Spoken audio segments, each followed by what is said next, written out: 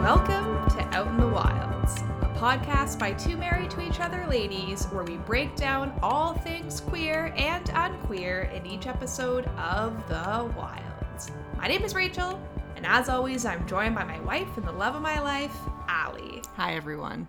Allie, what episode are we talking about today? Today we're talking about Season 2, Episode 8, which doesn't cover a certain period of days on the island. Instead, it is called Exodus, which I think is interesting, right? Because it does kind of cover days on the island. It covers like the last day for both of them, which we started in the previous episode. It's just interesting because it's such a change from the way they've titled episodes throughout the course of both seasons. It's also interesting because like an exodus by definition is like a mass departure of a group of people. See, that's what I was waiting on. I was waiting on you to define it for me. I knew you had the definition. And why that's interesting is because, you know, in what context are we thinking about this as being a mass departure? It never really happens, right? They aren't rescued at the end of this episode. While they are taken from their independent islands, they're now stuck on this other island. And so it's kind of a quirky thing. It's a word that, you know, Gretchen would use very much, but it doesn't maybe necessarily make sense in the context of where we end this episode. Unless it's from Gretchen's perspective, in which case she and her team have exodused. What's that? What's the plural? Yeah, what's like the exodus is a I don't noun. know. It's a thing, right? Yeah. Not a verb. Yeah. To exodize. Now I'm just making up words. No, and I'm excited to get into that later when we talk about some of the conversations that Gretchen has on the plane. When we're thinking a little bit about what an exodus means to her, because she says some funny things about phases throughout this episode, especially both when she's talking to Leah and when she's sort of detailing on the plane to Alex what the plan is. But we'll get into that at a later time. I think this is a good time to do just a quick spoiler language and content warning. Spoiler-wise, this is the end of Season 2, so obviously we're going to talk about a lot of stuff. There's going to be plenty of spoilers. Make sure you've watched this episode before you're listening. Language-wise, we are going to use explicit language throughout this. Probably not that much. We just swear every once in a while. Well, it's also a very explicit episode. Shelby drops 3 F-bombs in one conversation with Fatten, which I will talk about later. Yeah, especially when we quote people, we'll be swearing. And then around content-wise, in general, The Wilds is a show that deals with a lot of mature subject matter. In particular, we're anticipating having some conversations around violence this episode. I think elements of sexual assault will probably pop up, and some of the other kind of complex conversations about mental health that we've been having throughout this season will also make a little bit of a reemergence too. But those are, I think, our major sort of content flags for this episode. This episode is a wonderful one for podcasters because everything is sequential. So we are going to work our way through the podcast in the same way that the episode is laid out so beautifully for us. We'll start with the girls' island, then we'll head into the boys' island, then we'll talk through all of the scenes in the bunker, and we'll end with a discussion on all things airplane. Also, the series started with a plane, and we end with a plane. There are a lot of episode 1 parallels in this episode. I mean, technically we end with Leah screaming on the top of the mountain, but like I think the plane... It's almost how we started it, to be fair. Yeah. But I think the plane kind of, it just makes sense as sort of that spot where all of the framework for what was supposed to happen next is kind of laid. Yeah, it's anything but a plane ending. Ha ha ha. What a good pun. I like that. Thank you. As always, we'll then talk through our overall thoughts and reflections. Each of us will choose a quote of the week and share it with the other person. Then we'll battle it out to announce the very last of Season 2, Deserted Island Partner of the Week, and we'll see where we get to, see if we got some agreement or not. So without further ado, let's get into it. So moving first to talk about the girls, I want to separate out the opening scene from this episode because it kind of exists in this weird space where it is connected to the girls, but it's also connected to the bunker, but it's also potentially connected to future stuff. It's sort of this weird standalone piece, and that's Shelby's singing scene. So we see this scene of Shelby, and... Is it a scene that we've seen? Well, I don't want to say it's a flash forward or a dream yet, because I want to talk about that. Yeah, my first question to you is, what the fuck is this scene? Yeah. But there's the scene.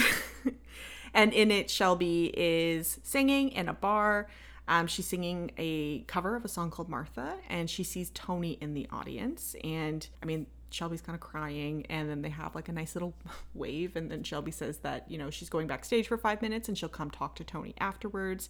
And then she's back in her dressing room, and Gretchen comes in dressed like Morpheus, sort of, from the Matrix, and offers Shelby either a blue Sour Patch Kid or a red Sour Patch Kid. And then it kind of like flashes to Shelby waking up in the bunker. Yeah, I mean, you've talked a lot about how it's a scene, which we've had other scenes like this, although I would argue that the Martha dream type of scene is more explicitly a Martha type of dream. But what do you think this scene actually is? Is it a dream? Is it a flash forward? I don't know, right? Like, you're supposed to know everything. I think it's a dream. Okay. I think it's a callback, I agree, to Martha's dream. There's a bit of like a surrealness around it that I think is kind of super potent in it. And it felt to me like a callback to Martha's dream. I think a lot of people are like, but what if this is a flash forward, right? But I think it's more Shelby trying to work through very complex feelings that she has about what she feels are the repercussions of her actions, namely her losing both Tony and Martha. And so I think you see that when she's talking about, when she dedicates the song to them both, and she talks about two souls that she lost and all of these pieces. She's trying to struggle and work through that kind of grief. Now, I think it's interesting that she sees this like glimmer moment, though, where there seems to be a potential for a reconciliation between her and Tony in here. I just feel like it's her subconsciously trying to work through what are very complicated feelings. It's interesting that you said the two people she's referring to is Tony and Martha. I know the song is called Martha, but I actually thought she was referring to Tony and Becca. Oh. Because of her actions kind of contributing to the loss of both of them. In the case of Becca, things that she said. In the case of Tony, things that she didn't really say. Or is it Becca and Martha? Could be. Two people who have been quote unquote lost, not just to her, but like to her perspective. We don't think at this time that she knows that Martha's better. So two people who have been lost at this time as a result of her actions and a result of her fear. My mind is blown. I mean, it could be any kind of combination of those. Shelby has a lot of guilt that she's carrying and that she's trying to work through, and some of it is misplaced, but other parts of it, I mean, she needs some deep therapy around some of this stuff. But other parts of it, like, would definitely be sitting with her, and she'd be kind of struggling to work through. And I think, like, there's a really nice callback moment, which is why I definitely think that Martha is one of the people, because this is the second. Is this an argument? This is an argument now. Okay. It's not an argument, but this is the second time we've seen Shelby kind of sing in a performance sort of setting, and both times she has cried. Right? So thinking back to the last season, at the last episode 8, which is the last time she sang too, we had the scene of her at the pageant, is right after she found out that Becca had passed away, and she starts crying when she's singing that song. Similarly here, when she's singing this Martha song, she starts crying as well. It feels like the first time when we saw her crying, she was crying, it was a loss. Like, she was, that emotion that was coming out while she was singing was about the loss of Becca.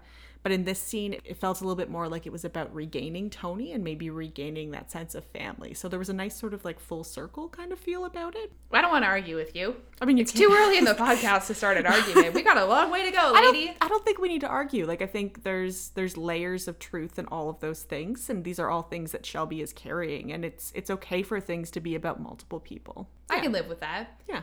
Also, I don't think this scene gets enough fanfare. Like, of the scenes that I think we should be talking about still, like, this is number one. And maybe, like, I don't pay attention to, like, Twitter and Facebook and Instagram.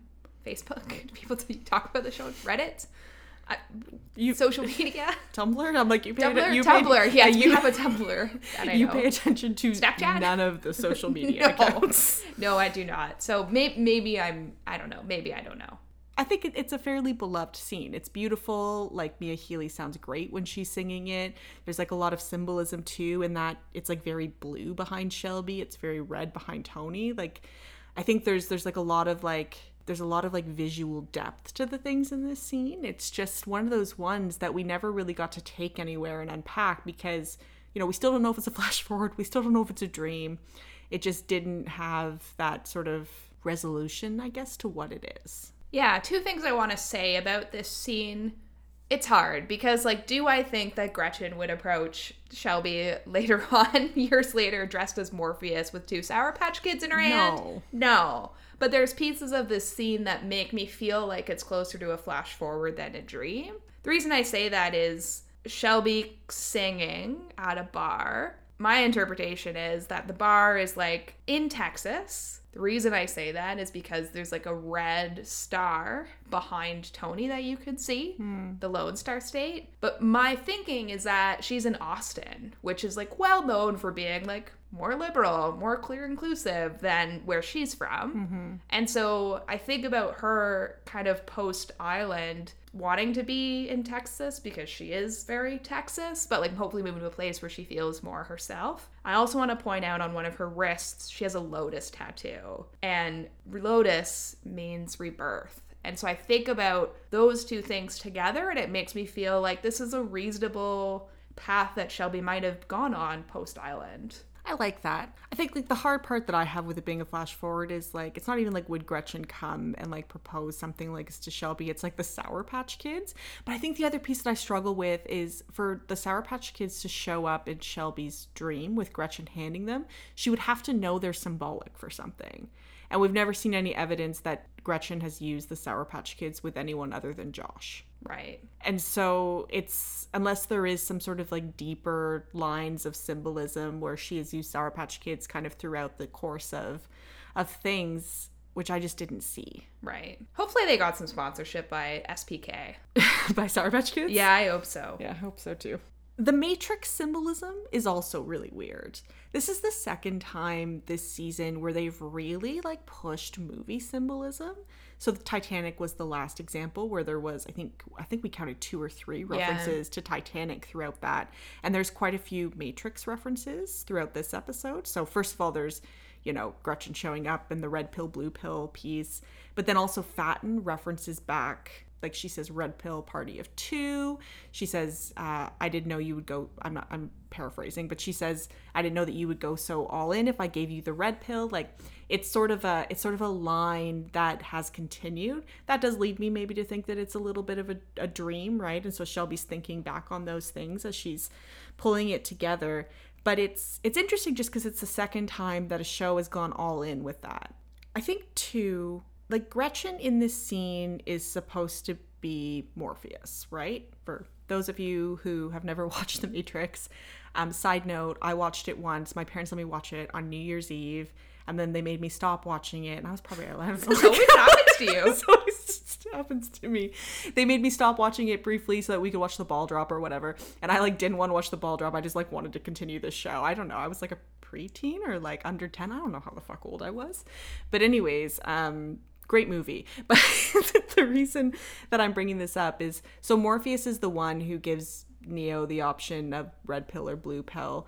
And there's, like, this really big emphasis on choice as a part of the Matrix. Like, they couldn't, like, ethically, they couldn't just wake Neo up and, like, let him see sort of that the world that he thought was real was not real. There had to be, like, a conscious choice that was a part of it. And that's interesting because, number one, Gretchen never really gives anybody a choice. She hasn't given the girls, like, choice is not something that kind of even enters her realm of thought in any of the work that she does. She has put them in this situation with no options. And there's no consent based around the work that she's doing. The other thing is, Morpheus is technically a good character in The Matrix. Like, he does, you know, wake up Neo, and he's, like, leading a revolution, but he's, like, seen as a fairly good character. Like, there's shades of gray with everyone. And so it's interesting too that we would see Gretchen in this role, because our perception of Gretchen is often that she is inherently, I'm not going to say evil, but maybe evil, but at least, like, a not good character. Well, I think the choice in part, too, is it's the illusion of choice, right? And when you are faced with 2 options and you choose one, you feel like whatever the outcome is was your choice, right? So it's creating a situation where it's an illusion of choice, and you have to be kind of satisfied with the outcome because you had the choice. The thing is that the options were predetermined, and probably both options suck, and you also kind of create some culpability if you've selected one of those options. And I just want to say that there's a lot of build up here towards an implication that Shelby is a Confederate for Gretchen and that there's a conversation that happens around that. I have some feelings about this, especially with thinking about the way that Fatten also echoes back the red pill stuff.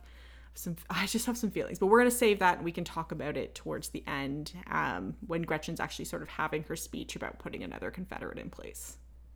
Back on the island, for Shelby and Fatten's arc, we see them exploring significant places on the map that Nora had made, things like the pit. We also see them chasing after this sort of lightning bolt that's on the map. While they're doing this, Shelby hurts her ankle trying to climb a tree to retrieve something up there. And Fatten goes up and gets it, and it's this sort of technological gadget. Well, I'm sure we're going to talk about it. But sort of through this, they find evidence that there is a bigger plot on the island. And so the both of them together are finding that sort of confirmation piece that we've been working to for a long time. They aren't quite ready to take it to the rest of the group, though, so they decide to wait until the others and then head back to the spring. I guess first things first, Fatten, you are getting stronger. You did scale that tree like a boss.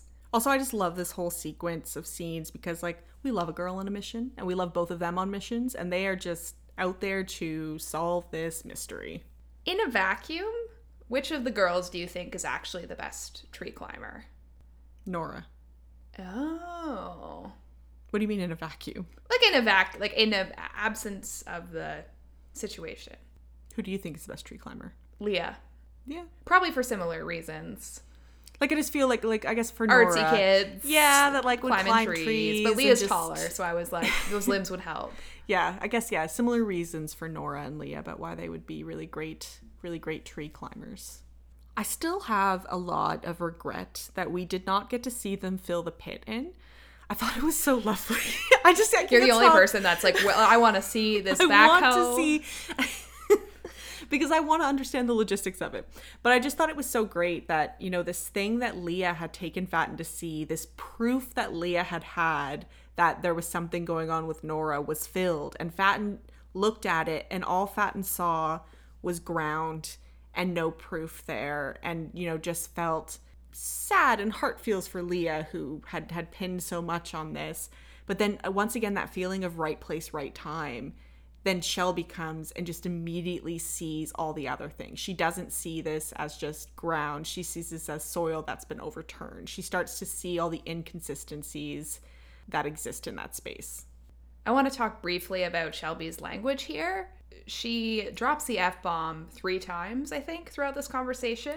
And it brings me back to some extent to season 1, where I was tracking it for some reason. I don't know if I ever talked about it on the podcast, but I was tracking how many times she swore, and it was like 4 times or something like that up until when she kissed Tony, and like 30 times after that. Yeah. And so I find it really fascinating that here you see her language change again when she's on a mission, and I feel like there's something about it being closer to who she is and closer to her authentic self in these situations. There's a lot of ways that Shelby as a character too mimics the people that she's around, and she sort of reflects them back. So we see her be very soft often when she's talking with Nora as an example. But I think like Fatten is someone who also swears quite a bit, and so I think she's also reflecting that back. I think also she's like sitting a little bit more in a natural space for her as a character, as opposed to being so concerned with how she's projecting herself to the world, because she's so focused on that task. I loved the detail that she's like fucking amazing at escape rooms, because I think there's a lot of symbolism in the idea of escapes. So thinking about, you know, young Shelby in Texas. With those high doorknobs. Yes, with those high doorknobs, feeling super trapped in the world that she lived in her life, really latching on to this idea of unsolving a mystery or a case, or throwing herself into something and finding a method of escape. I think that's really beautiful. I think it's one of the ways that this season has really enhanced our understanding and created a more multi-dimensional understanding of Shelby as a character. Because even I think when we think about Mortal Kombat, and her playing that with her brothers, or this thing with escape rooms, they maybe fall out of our perception of Shelby as like this pageant queen who's just, you know, kind of going through all of those pieces, and really just creates more layers to the person that she was even back then. Some might say that she's kind of like asparagus. That's a very old callback joke that I don't think anybody will remember. I remember though. I liked it. There are a number of callbacks in this scene to episode 1 of season 1. Of course, Shelby hurting her ankle and then telling Tony later on that she had an incident with a tree is one of them. But Shelby also says hard pass to Fatten when Fatten asks if they want to pray, which is something that Tony says to Shelby in episode 1 when they think about going on a mission to find water together. I was wondering if you had anything to say about that or even about the prayer scene, because I think we kind of went over it just in our conversation as you were summarizing. Yeah, I think around the callbacks, it's actually something that I loved over the course of season 2. They do a lot of callbacks and either near quotes or completely accurate quotes, and also like the quoting of other characters. It's something that I think is like just a really beautiful connection and a really beautiful way to show how people learn from others, or how some of these things that people say to them stick with them, and so then they parrot them back at a later date. So yeah, I just think it's a nice way to recognize season 1. Faith is such like an incredibly beautiful theme this season.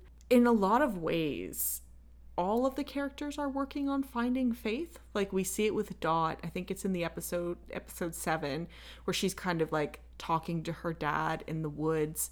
We see it obviously with Rachel all through this season, that regaining of faith. We see Shelby struggle with it. We see this moment where Fatten's sort of regaining it as well too. There's this like beautiful sense of them finding meaning, and that meaning helping them to find direction. Something that we talked about way back, like back in season 1, was how Fatten's faith in particular is quite interesting, because, you know, Shelby often gets all the kind of credit for being someone who is very ingrained in her church community and things like that, but we don't often talk about Fatten in the same light. Whereas like we heard her family goes to mosque every week, like her brothers go, and so she also was raised in like a very faith-based home, and also would have like a lot of those pieces like ingrained. But we often really focus on Shelby and Shelby's faith. Thought there was like just like a nice recognition here that, you know, next to maybe Shelby, Fatten probably does have the most ingrained sense of like family faith. I think there's some weird bits in this. Like I think it's interesting that she only remembers like one prayer, because also like she would have gone to mosque. Like maybe she had stopped by the time she got to a teenager and was given a bit more of a choice. But I thought that was a little bit interesting. But it was something that was very unexpected from Fatten, but it also like made sense a lot to her character.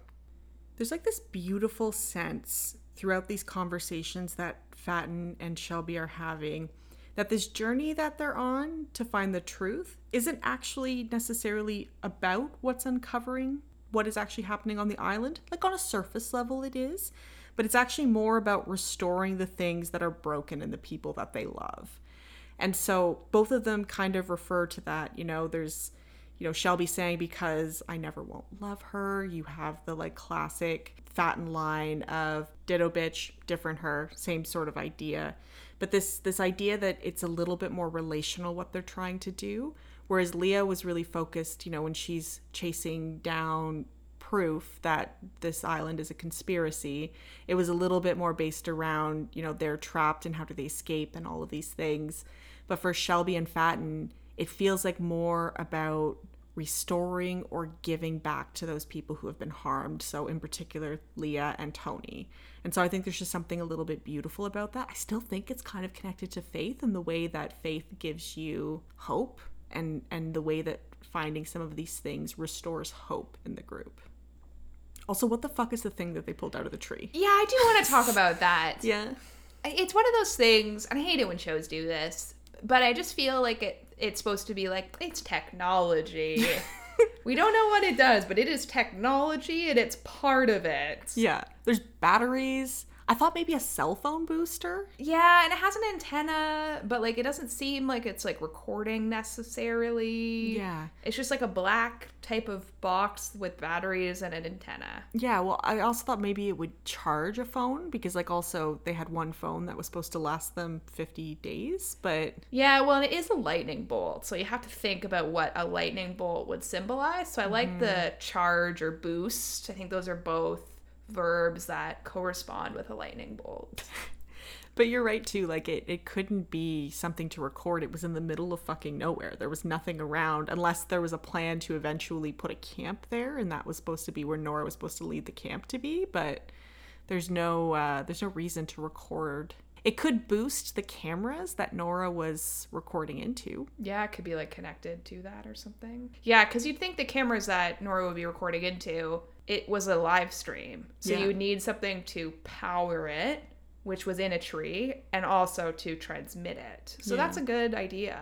Actually, and I like that idea because we actually see at the end scene, I'm jumping way ahead here, but Seth is actually playing with that or restoring or putting batteries in his last scene, which is like the last scene of the whole show. And so I like the theory. Also, kudos to Rachel for catching that, because I just was so angry that he was still alive that I've seen that scene like 8 times now and I never noticed. And Rachel's like, well, he's playing with one of those things. And I was like, what? The piece of technology. The unknown piece of technology. But I like the idea that it's connected to like a live streaming camera, because that I think suits the narrative of why Gretchen took everything out and how she still has someone on the ground, and also something to still collect data, right? Because that's part of it too. You can't just have the experiment go on but not keep collecting data. So there needs to still be some sort of recording, filming, audio, etc. Well, yeah, because otherwise she's totally reliant on the word of her confederate, which already was... We're so far ahead of where we're supposed to be. It's okay.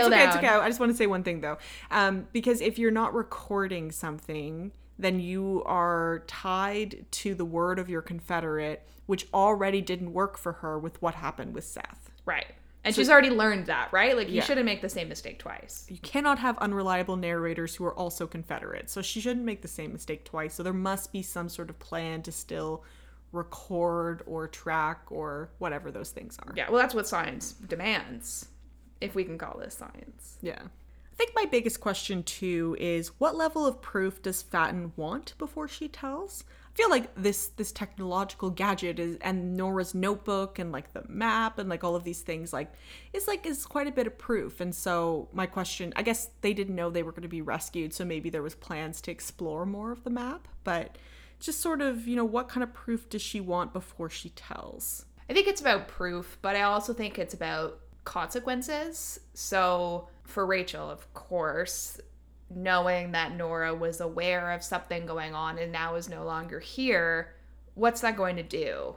Other than just like break Rachel. Exactly. For someone who has been on their own journey, especially Rachel this season with Faith, like, would that just undermine that? And how would that affect the group? And so they're probably looking for an insurmountable pile of evidence so that even if you were skeptical, you would still be open to it. Yeah, exactly. So I think that's another piece to it. I think something else that's a little bit interesting is Fatin says that, what's giving her life is the idea of having a moment where she could tell Leah that she was right. That little witch Shelby does it. Yeah, well, that's it, right? Because it's funny because she says, she wants to tell Leah that she's right. And Leah does receive a note that says, you were right, except Shelby's the one who brings it to her. And it's interesting because Shelby sort of jumped in and did that. I mean, it brings up the question, was the note from Fatin and Shelby just delivered it? And like, maybe Fatin couldn't convince them to let her see Leah. But I think it's a bit of a thing because she didn't get to give that moment to Leah. But she knows that Leah knows because when they come out of their bunkers later, their rooms later, she says, I think you know more about what's going on than anybody else. Yeah, which I interpreted as maybe she knows that Shelby's given that note, but also she was kind of validating Leah in that moment. Like, that was her opportunity to say you were right, just in different words. Yeah. Speaking of Leah. Oh, let's go talk about her. Let's talk about Leah. So Leah's on her own arc this episode for this part. She's out in the water still with Ben. They're sitting on a rock at one point. She also lays on a piece of the plane wing. She's having a crisis thinking about whether she should go back. She hears some yelling, sort of like voices that are calling from both Shelby and Fatin's group, but also from Tony, Martha, Rachel, and Dot's group. And those sort of call her back to the rest of the girls. As she battles against Ben / herself a little bit about whether or not she should go back, but she does ultimately decide to return. And they have a little bit of like a tussle about it in the water. And then Ben tells her to let others underestimate her and let them believe that she has less capabilities and use it to her advantage. I just want to like take a moment for Ben Folds. Number one, he spent so much time in the water, and then he lets Sarah Pigeon just absolutely scream in his face. I know, man. She's like so close to him and just screaming, then she dunks him. That has to be like somebody's worst like 10 minutes of your life, right? Or 10 seconds. I feel like he actually said it was amazing. He did like an interview about it, and he was like, Sarah Pigeon is just like such a like wealth of knowledge and stuff like that, and like a fantastic actress, and like it was like a lot of fun to do because you have to kind of laugh when you're doing stuff like that. It's like so intense. But I think he actually said like I think the water was cold, but like overall it was like an enjoyable experience for him, which I mean I think is great. Like during this, you know, we know that part of this is tied to Leah's hallucination, right? And so there's things that we see as a part of these scenes that we know aren't actually there. The ocean still isn't full of copies of the nature of her. There aren't pieces of the plane still floating around that she's lying on. We've actually never seen a rock like the one that she's sitting on. So my question is Leah just free floating out in the ocean while all this is going on?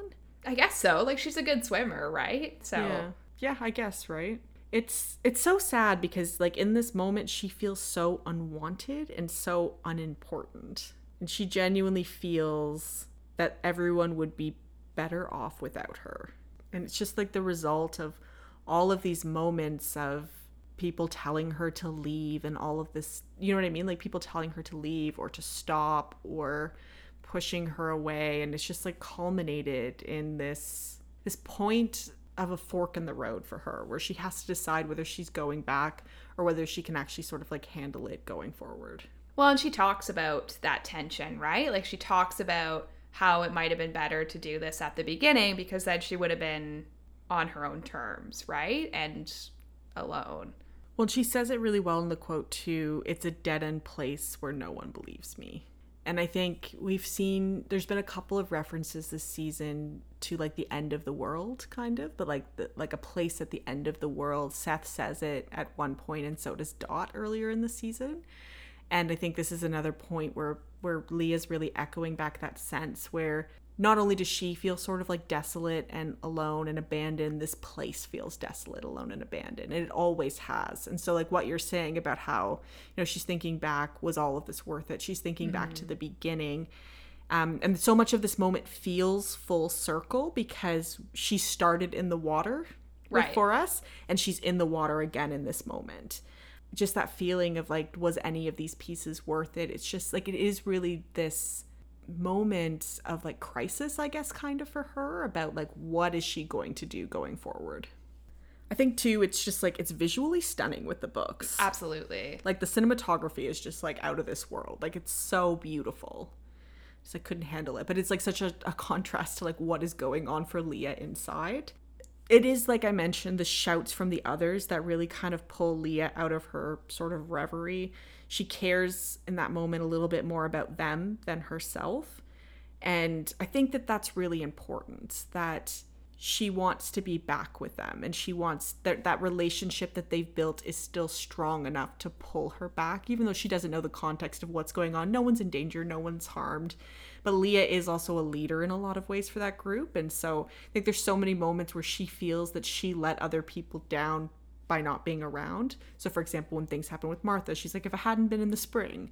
And I feel like similarly here, she feels that draw to come back because she feels that sense of community and that sense of camaraderie with the rest of the girls too.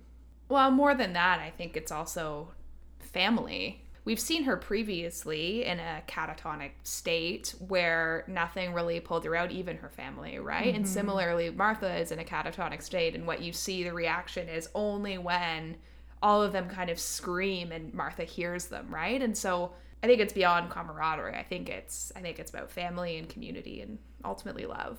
I think so too, and I think that was really beautiful that that was what called her back. For Leah, like being told that she's a child over and over and over again and told that she doesn't know things just really diminishes everything that she's feeling, which is something that we know has happened throughout her life. She's often told the things that she knows aren't good enough, the things that she feels are too big, or they're not where they're supposed to be. And I mean, it leads to that moment where she just like shouts, "I'm not a child," in Ben's face, and then pushes him down, which also felt like her kind of like drowning her deepest fears. And it was just this moment of catharsis for her that reminded me, I'm always going back to that goldfish story. I just can't help it. Whenever Leah does anything, I just think back to that story she had about the goldfish. But it was this moment that really showed that, you know, someone can say something like you're a child to her, and it was something that felt so true then, but obviously wasn't.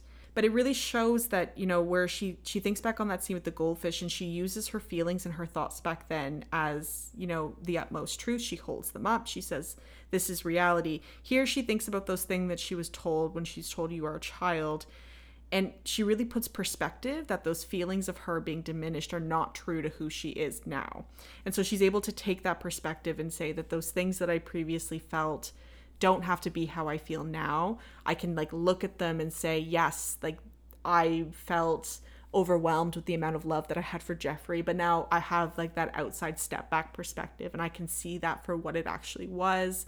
And I just think that there's such growth in that for Leah, and I was just really proud of her for that. Sound like Gretchen. I'm better than Gretchen. Oh.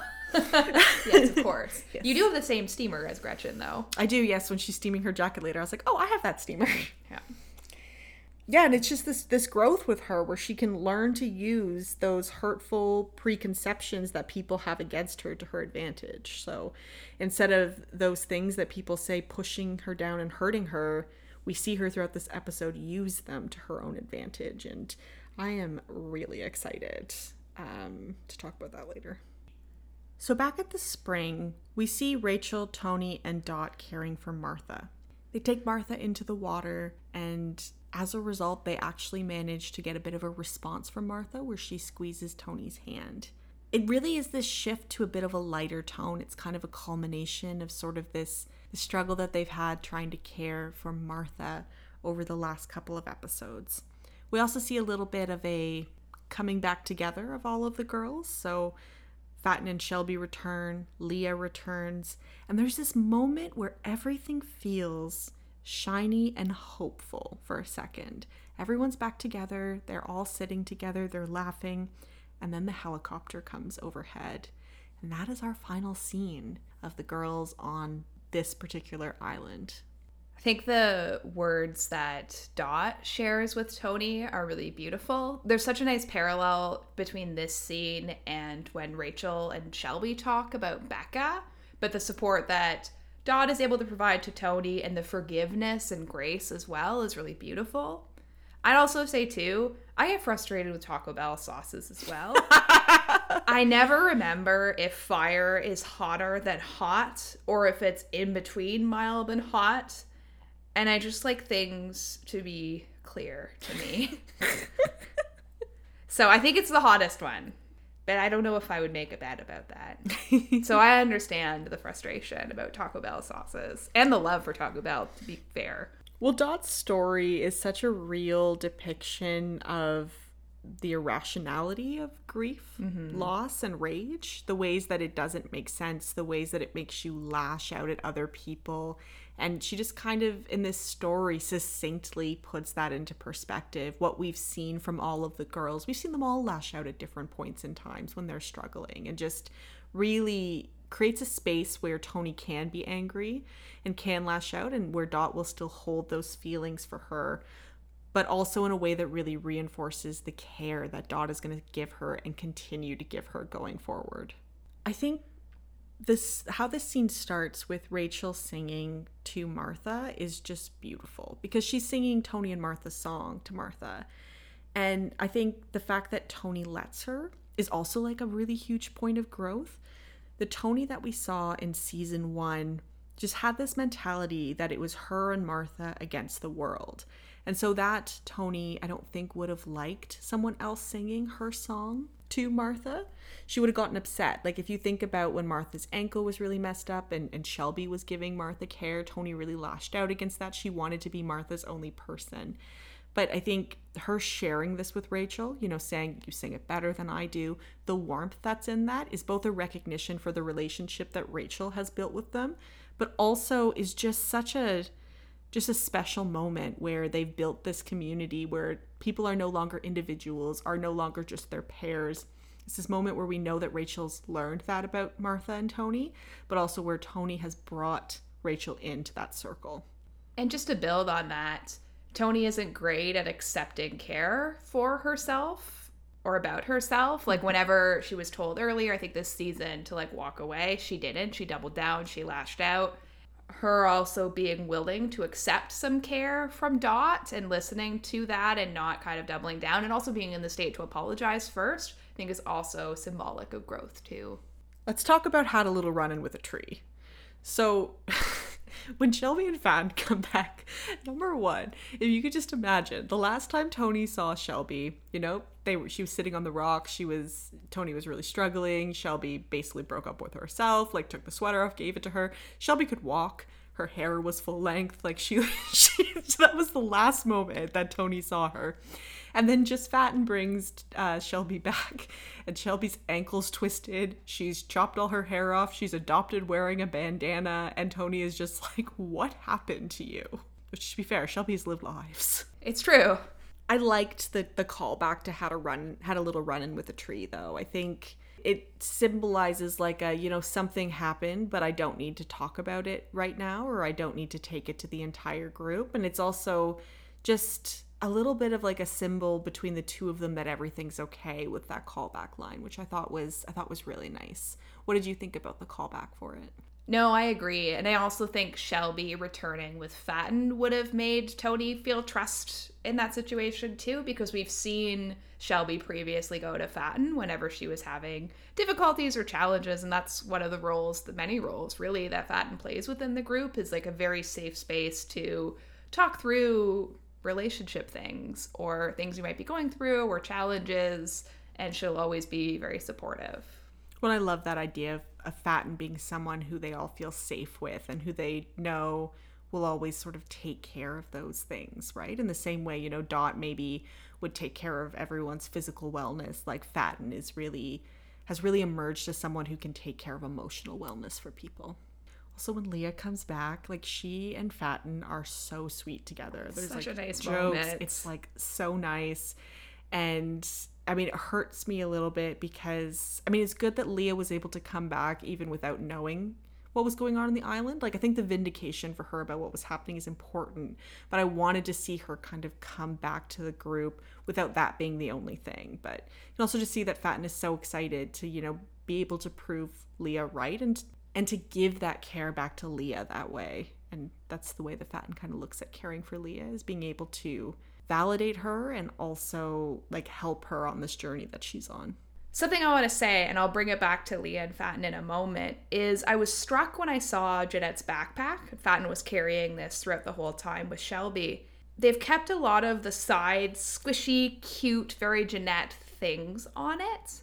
And then I started thinking about, have they modified each other's clothes at all?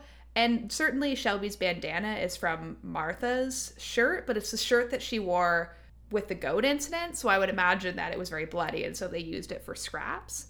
All that to say, I just want to point out, I think that Fatten and Leah are wearing each other's clothes. Now everyone wears Fatten's clothes, but the thumb holes you could see. So in Leah's sweater that she's wearing, when she turns back into it, out from the dress, you see that she has like cut kind of thumb holes in the sleeves. And Fatten, the shirt that she's wearing, also has thumb holes in the sleeve, which is a very Leah thing. So I'm interested if it's actually like Leah's original shirt or if like Leah modified one of Fatten's shirts. Anyways, regardless, I just want to say they're wearing each other's clothes. Thank you. But everyone wears Fatten's clothes, but like it's a step beyond that. It feels like a little bit more of like a conscious, they're wearing each other's clothes in the same way that they did a lot this season with Tony and Shelby. Yes.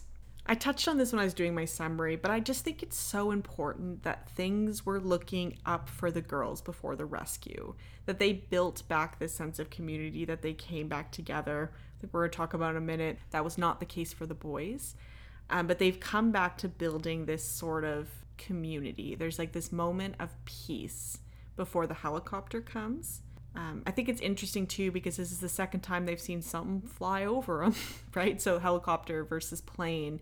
And their reactions are so different in this moment to when the plane went over. They were elated. They were hugging each other. And there is a little bit of hugging that happens in this scene, but for the most part, I think there's just like this overwhelming sense of relief and hope. And I think that's in part about the ways that they've grown over the course of this journey. Well, that moment of levity before they get rescued is so important because it really provides context and understanding to all of their interviews and how that is the lens and the memory in which they will have brought to the second phase of the experiment.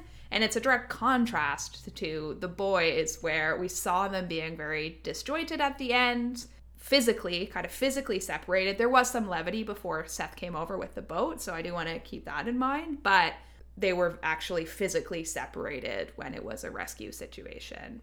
I'll also say too, 1,000,000,000%, the helicopter is military. Yes, it is very military. That's all I have to say about it. No, I think you're 100% right that A, that it's military, but also B, that the context for how they are in those interview rooms is so tied to that last memory. And so if there are girls that we see as being like quite calm when they're in their interviews, this is also like the last time that they all were together. And I think you can't forget that context, as opposed to if there was a lot of animosity still going on, as opposed to if, Dot and Tony were still fighting or they still hadn't kind of reconciled after those words. So I think that's a really good catch. Why now? I've been waiting to talk about this all season, but like, why was day 50 always the benchmark for when they were going to extract them? Because, if we think about the boys who had a boat and headed out to sea and could have been seen by someone and then had to get rescued or some of them would have died out on this boat, that makes sense. But the girls hadn't made a big move that would cause them to be rescued. So Gretchen says, they made it to day 50 and this is how far people make it, which gives you the sense that, there's a way out. I guess my question is like, why did Gretchen decide that that was the end of the days for the boys, but the girls was day 50? And what was the actual reason that day 50 was decided to be the day that they were extracted? That's a series of questions for you. Yeah, I think it has to be time bound. Yeah. In some way, because I do think the original intention was for them to be reunited with their families at some point, right? Because there's too many people that know about it otherwise, even just Leah's parents, right? Like them knowing who Gretchen is, having that face-to-face and knowing that they gave Gretchen Leah, like there has to be something reasonably traceable. Like I do think the intention was that they'd come back and it was supposed to be a time-bound summer retreat. I think it raises the question of what's the narrative for them being found at this point on this peak, if you will. No one's at the signal fire. Maybe they saw it. Maybe they're going to tie it to like the boat that Shelby saw a number of days ago. Who knows? But I do think that, especially for some of the skeptics, I'm surprised that they didn't provide us with more information about what the narrative was of their rescue. Yeah, I think it's the words make it that really confused me because, if the benchmark was when they go after and they find help, that's very different because the girls didn't really do that at that moment, right? So like the boys had this boat that was going out into the ocean, this like clear thing that was happening, which maybe would have ended their time. The girls didn't have that. And so, but the girls are still heralded as like winning the experiment. And so I guess I just want to know, what is the benchmark for when you end the experiment early for when someone doesn't make it anymore? Yeah. Well, I think like it wasn't someone losing their hand. It wasn't Martha going into a coma. So like it wasn't like them almost starving. So like what is the benchmark? Yeah. I think it's the full 50 days, I think someone said. Like they've made it the full 50 days. I think it was always meant to be time unless there was intervention. I think the difference between the girls and the boys island was that Seth wanted to be extracted and then took the experiment into his own hands by punching Alex and then going out into the ocean, and they couldn't let that happen, like either them be found or them die or there's a massive fracture in the group. Yeah, because I guess like Seth is really the one who tanked the boys' experiment then. I mean, in more ways than one. But also like there's no evidence that the boys couldn't have survived 50 days. Like if Seth hadn't taken the boat from Alex. I mean, they weren't, we're talking about in just a second. We're transition over to their island. They weren't doing great. They didn't have any food or water or things. But like there's no evidence that they couldn't have pulled it together to live the extra 15 days or whatever. Should we talk about the boys' island next? Yeah, let's head over. Okay. It seems like it's basically picked up where we left off, post Seth's exile for the second time. The boys are very disjointed and there's low energy, in part associated with a lack of leadership from Kieran. Henry and Rolf have a conversation in which Henry is basically encouraging Rolf to not feel too bad that he totally misjudged Seth, because a lot of parts of him were great, but of course there were also a lot of things that weren't great. Meanwhile, Josh heads over to Kieran to ask what's next, and we see Scotty, Bo, and Ivan just talking about the leadership vacuum and how it's really created a mood. To combat this, Ivan starts a game of frizz, and while we see some people initially resistant to some frizz, they end up having a nice time. Do you like my summary? I think your summary's great. It's just every time you call it frizz. That's what it's called! As part of this frizz time, we also see Bo and Josh reconcile with a hug. As I mentioned, they are having a nice time until Seth reappears, but he has a boat this time, so it's not all bad. I'm interrupting this just to say that once again, at the beginning, they are all sitting divided. They never sit together. They're all facing weird different angles. And while we do sort of see them come into these like duos and trios throughout this opening scene, they're very, even though they've just all come together to exile Seth, they immediately broke apart again. Rolf is like really in it with his memories of Seth. He's like really struggling. I think that's his struggle, though, right? And it's a struggle even with his girlfriend before the island. He puts people on pedestals and then has a really hard time when it gets stripped away. It's a fall from grace, right? It's right. Like his heroes that are falling, right? And then he in particular struggles when he sees them fall. And it's also a challenge because the people he picks should never have been maybe picked as heroes in the first place. He idolizes the wrong people. Right. Yeah. Henry is the right person for him to talk to. Right time, right person. Because he understands that you can love someone and still condemn them, right? So you can still hold those good memories with that person and still recognize all of the ways that they are maybe not great. And so understand kind of that complexity that exists in relationships. Something Henry's been great about all this season. He talked about that with Ivan back when they were talking about how, Seth was exiled, but all Henry could think about was him out there alone in the dark, right? So being able to hold both of those perspectives. And so Henry's the right person to talk to Rolf because he says, I see that you're struggling. I know that you're questioning why you believed in Seth in the first place. But I also want you to know, like, there is good things about him. The things that you saw don't not exist. It's just you have to hold them with also all of these other not great things about him.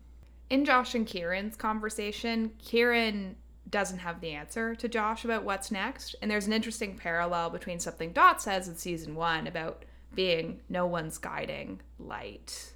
I also just want to say Draco Malfoy, I think, was the best of Scotty's nicknames. I wish he'd have stopped about that because they just got worse as they went on. Yeah, I think my question was kind of, why does Kieran feel so low? Yeah. He definitely has a little bit of a savior complex, but like he's also like such a weird leader because, in all the ways that Dot really took on leadership roles and thought about the best of the group, Kieran doesn't actually do that. He often thinks about what's best for himself in some of the ways that he guides the group. And so he is so dejected in this moment. And it feels like such a contrast from where we ended with him at the end of last episode where, he's kind of banded the group together and they've decided that Seth needs to go. So he's really blaming himself. But I wonder if there's just like a level, like if we think about the fact that they're still low on motivation, is it mostly just like an emotionally exhausted thing? Like they've gone through all of this. But it's just that constant struggle I have this whole season where everyone always looks to Kieran to see what is next. But Kieran maybe can band people together sometimes, but he's not the repository of survival knowledge that you would actually probably want to be looking for in this moment. And also it just shows, like, they know what they need to do. They need to get water. They need to get food. Like, they know the steps they need to take. but people aren't stepping up to do those things.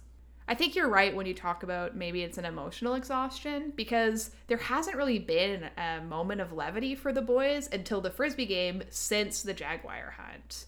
And so since then, I think they have just been really divided and struggling.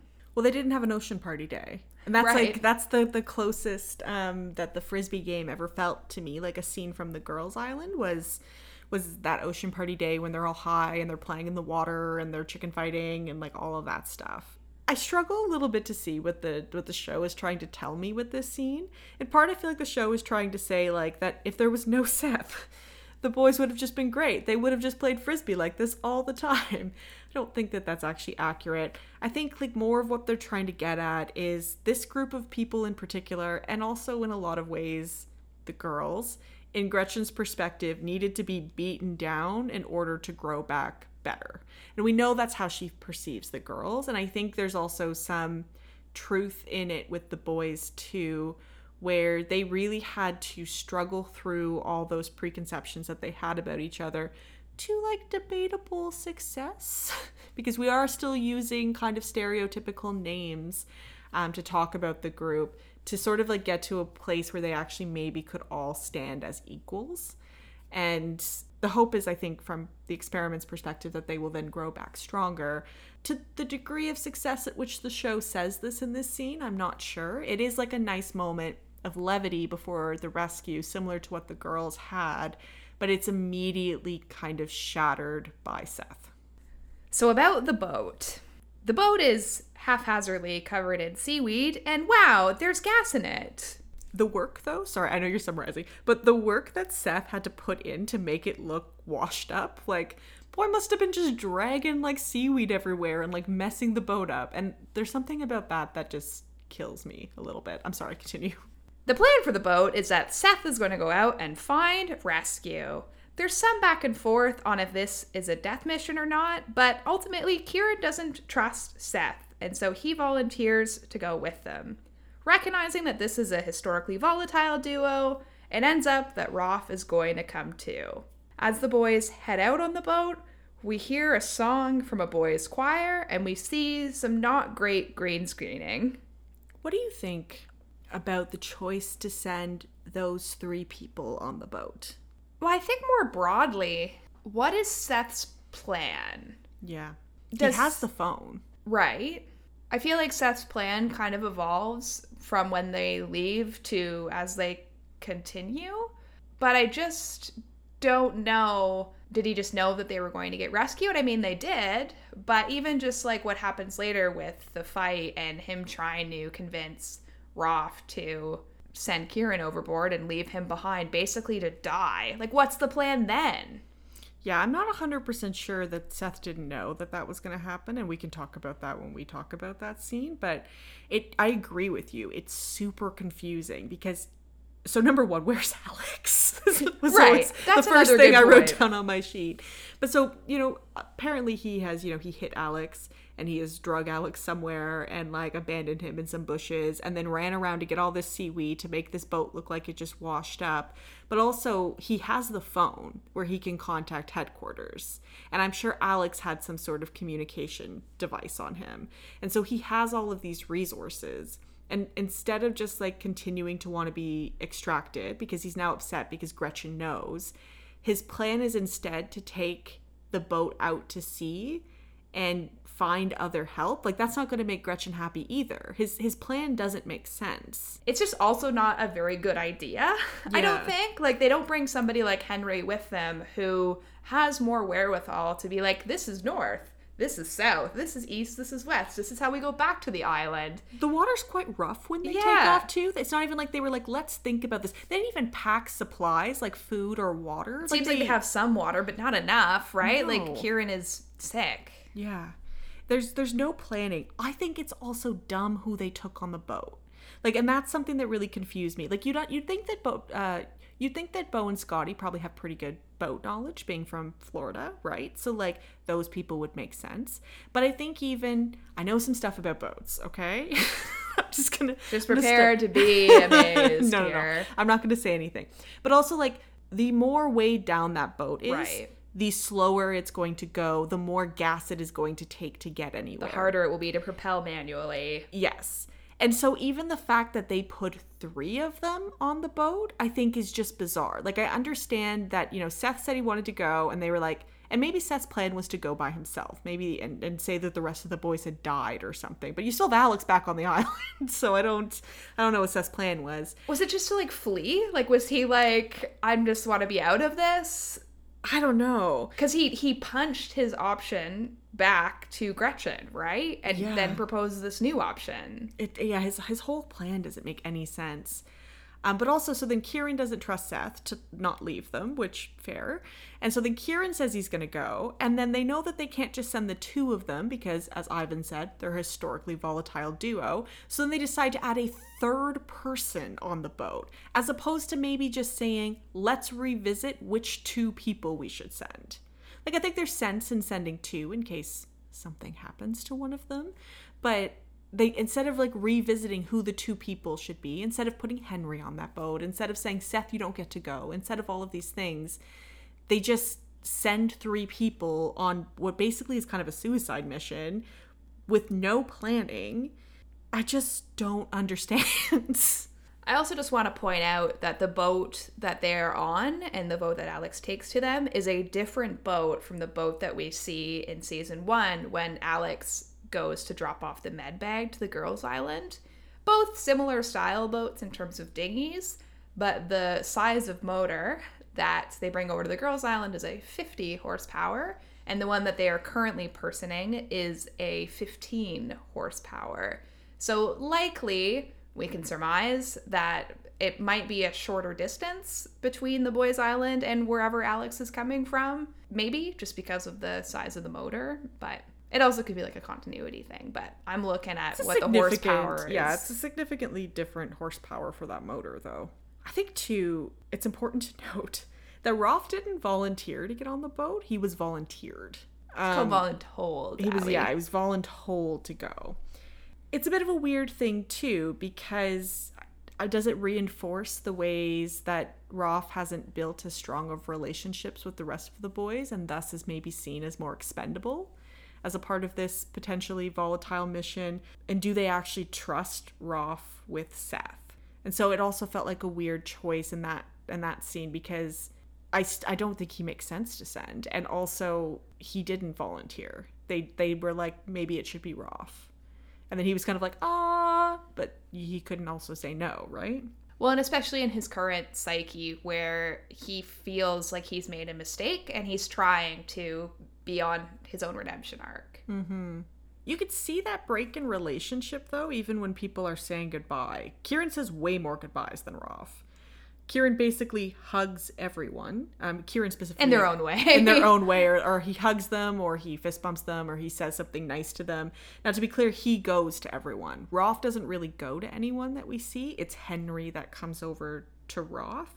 But I think it speaks to, like, Rolf still hasn't built any big relationships with people. And even, like, Henry, he talks to him, but he doesn't hug him. Henry's kind of like, I don't do hugs, except we've seen Henry hug people throughout the show. So I think it still speaks to maybe a distrust between the group and Rolf, which once again just reinforces for me, like, why was it Rolf they sent? One more thing is that we talked about the song that is playing, and it's like a very different boys' choir song. And I just want to say that it's a French song, and it is about lost children. Yeah, and like a translation of some of the lyrics of it are, see on your way, lost forgotten kids, give them a hand to lead them towards other tomorrows.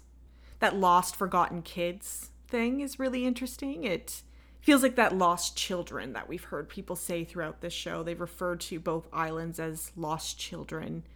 If you remember back in season 1, when the plane flew over and then didn't come and get them, Leah says, who sees an island full of lost children and doesn't do anything? And so that kind of, it was a nice kind of like sense of callback. It was a nice kind of reinforcement of, the island is this desolate place where rejected things exist. That idea of kind of coming, give them a hand, bring them back towards other tomorrows, just was like a callback towards like a coming or a returning to society, I guess, overall. Had some like Peter Pan-ish kind of vibes with like Lost Boys, but also like I don't know if this is just a Canadian thing, but like, you know that Christmas show that's like the Island of Misfit Toys, where it's all like the broken toys on the island and the Rudolph goes to see them. That's it also nice. It also kind of felt like that. We're just on so many ways, like they feel like lost, but they also feel like no one's coming to save them, so nobody cares about them. So there's that sense of like dejectedness too, right? And them just trying to get back to a place where they feel good about themselves, but also where they're reconnected with society. So on the actual boat, we see some signs that they have been out there a long time in terms of switching the person who is using the oars, as well as Kieran being likely seasick or having heat stroke or some combination of the two of those things. Seth makes a Jaws reference too soon. Seth tries to turn on the motor and it's not working, which means that Kieran loses his shit, thinking that he might have messed with them. He ends up fighting with Seth and Kieran goes overboard. When Kieran is overboard, Seth works very hard to try to start the boat and leave Kieran behind. He then instructs Rolf to hit Kieran with the oar once he gets close. Rolf instead hits Seth with the oar and proceeds to punch him until Kieran pulls himself back on the boat and pulls Rolf off of Seth. At that time, you also hear Kieran say, "There's a boat." Kieran and Seth immediately fall back into that antagonistic kind of relationship. They don't like each other at the core. Setting aside what Seth did to Josh, Kieran and Seth have never had, there's no love lost between the two of them. They've always had a bit of animosity that exists between them. And I think it's interesting that animosity is so deep rooted that, you know, even when they're talking about needing to potentially stop the motor for a little while and, you know, paddle, let the wind push them a little bit, and Rolf agrees with Seth on that point, Kieran says don't backslide. That distrust of Rolf is still so deep rooted. He's on thin ice, you know? Also, man, the ocean is huge. Yeah. I really wanted to take a look at the size of the ocean and map boat routes on to like calculate the odds of like them stumbling upon this dinghy, like of something stumbling upon this dinghy, as Seth states. It will happen if they get into a cargo lane, but I have like a day job and like I have a day job. Can't do it, but like I did really want to like calculate the odds. I also just want to say, like, if we're thinking back a little bit around Seth's motivation about putting them on the boat in the first place, he's so freakishly calm kind of when he's on the boat. Like he knows they're going to be rescued. He doesn't panic.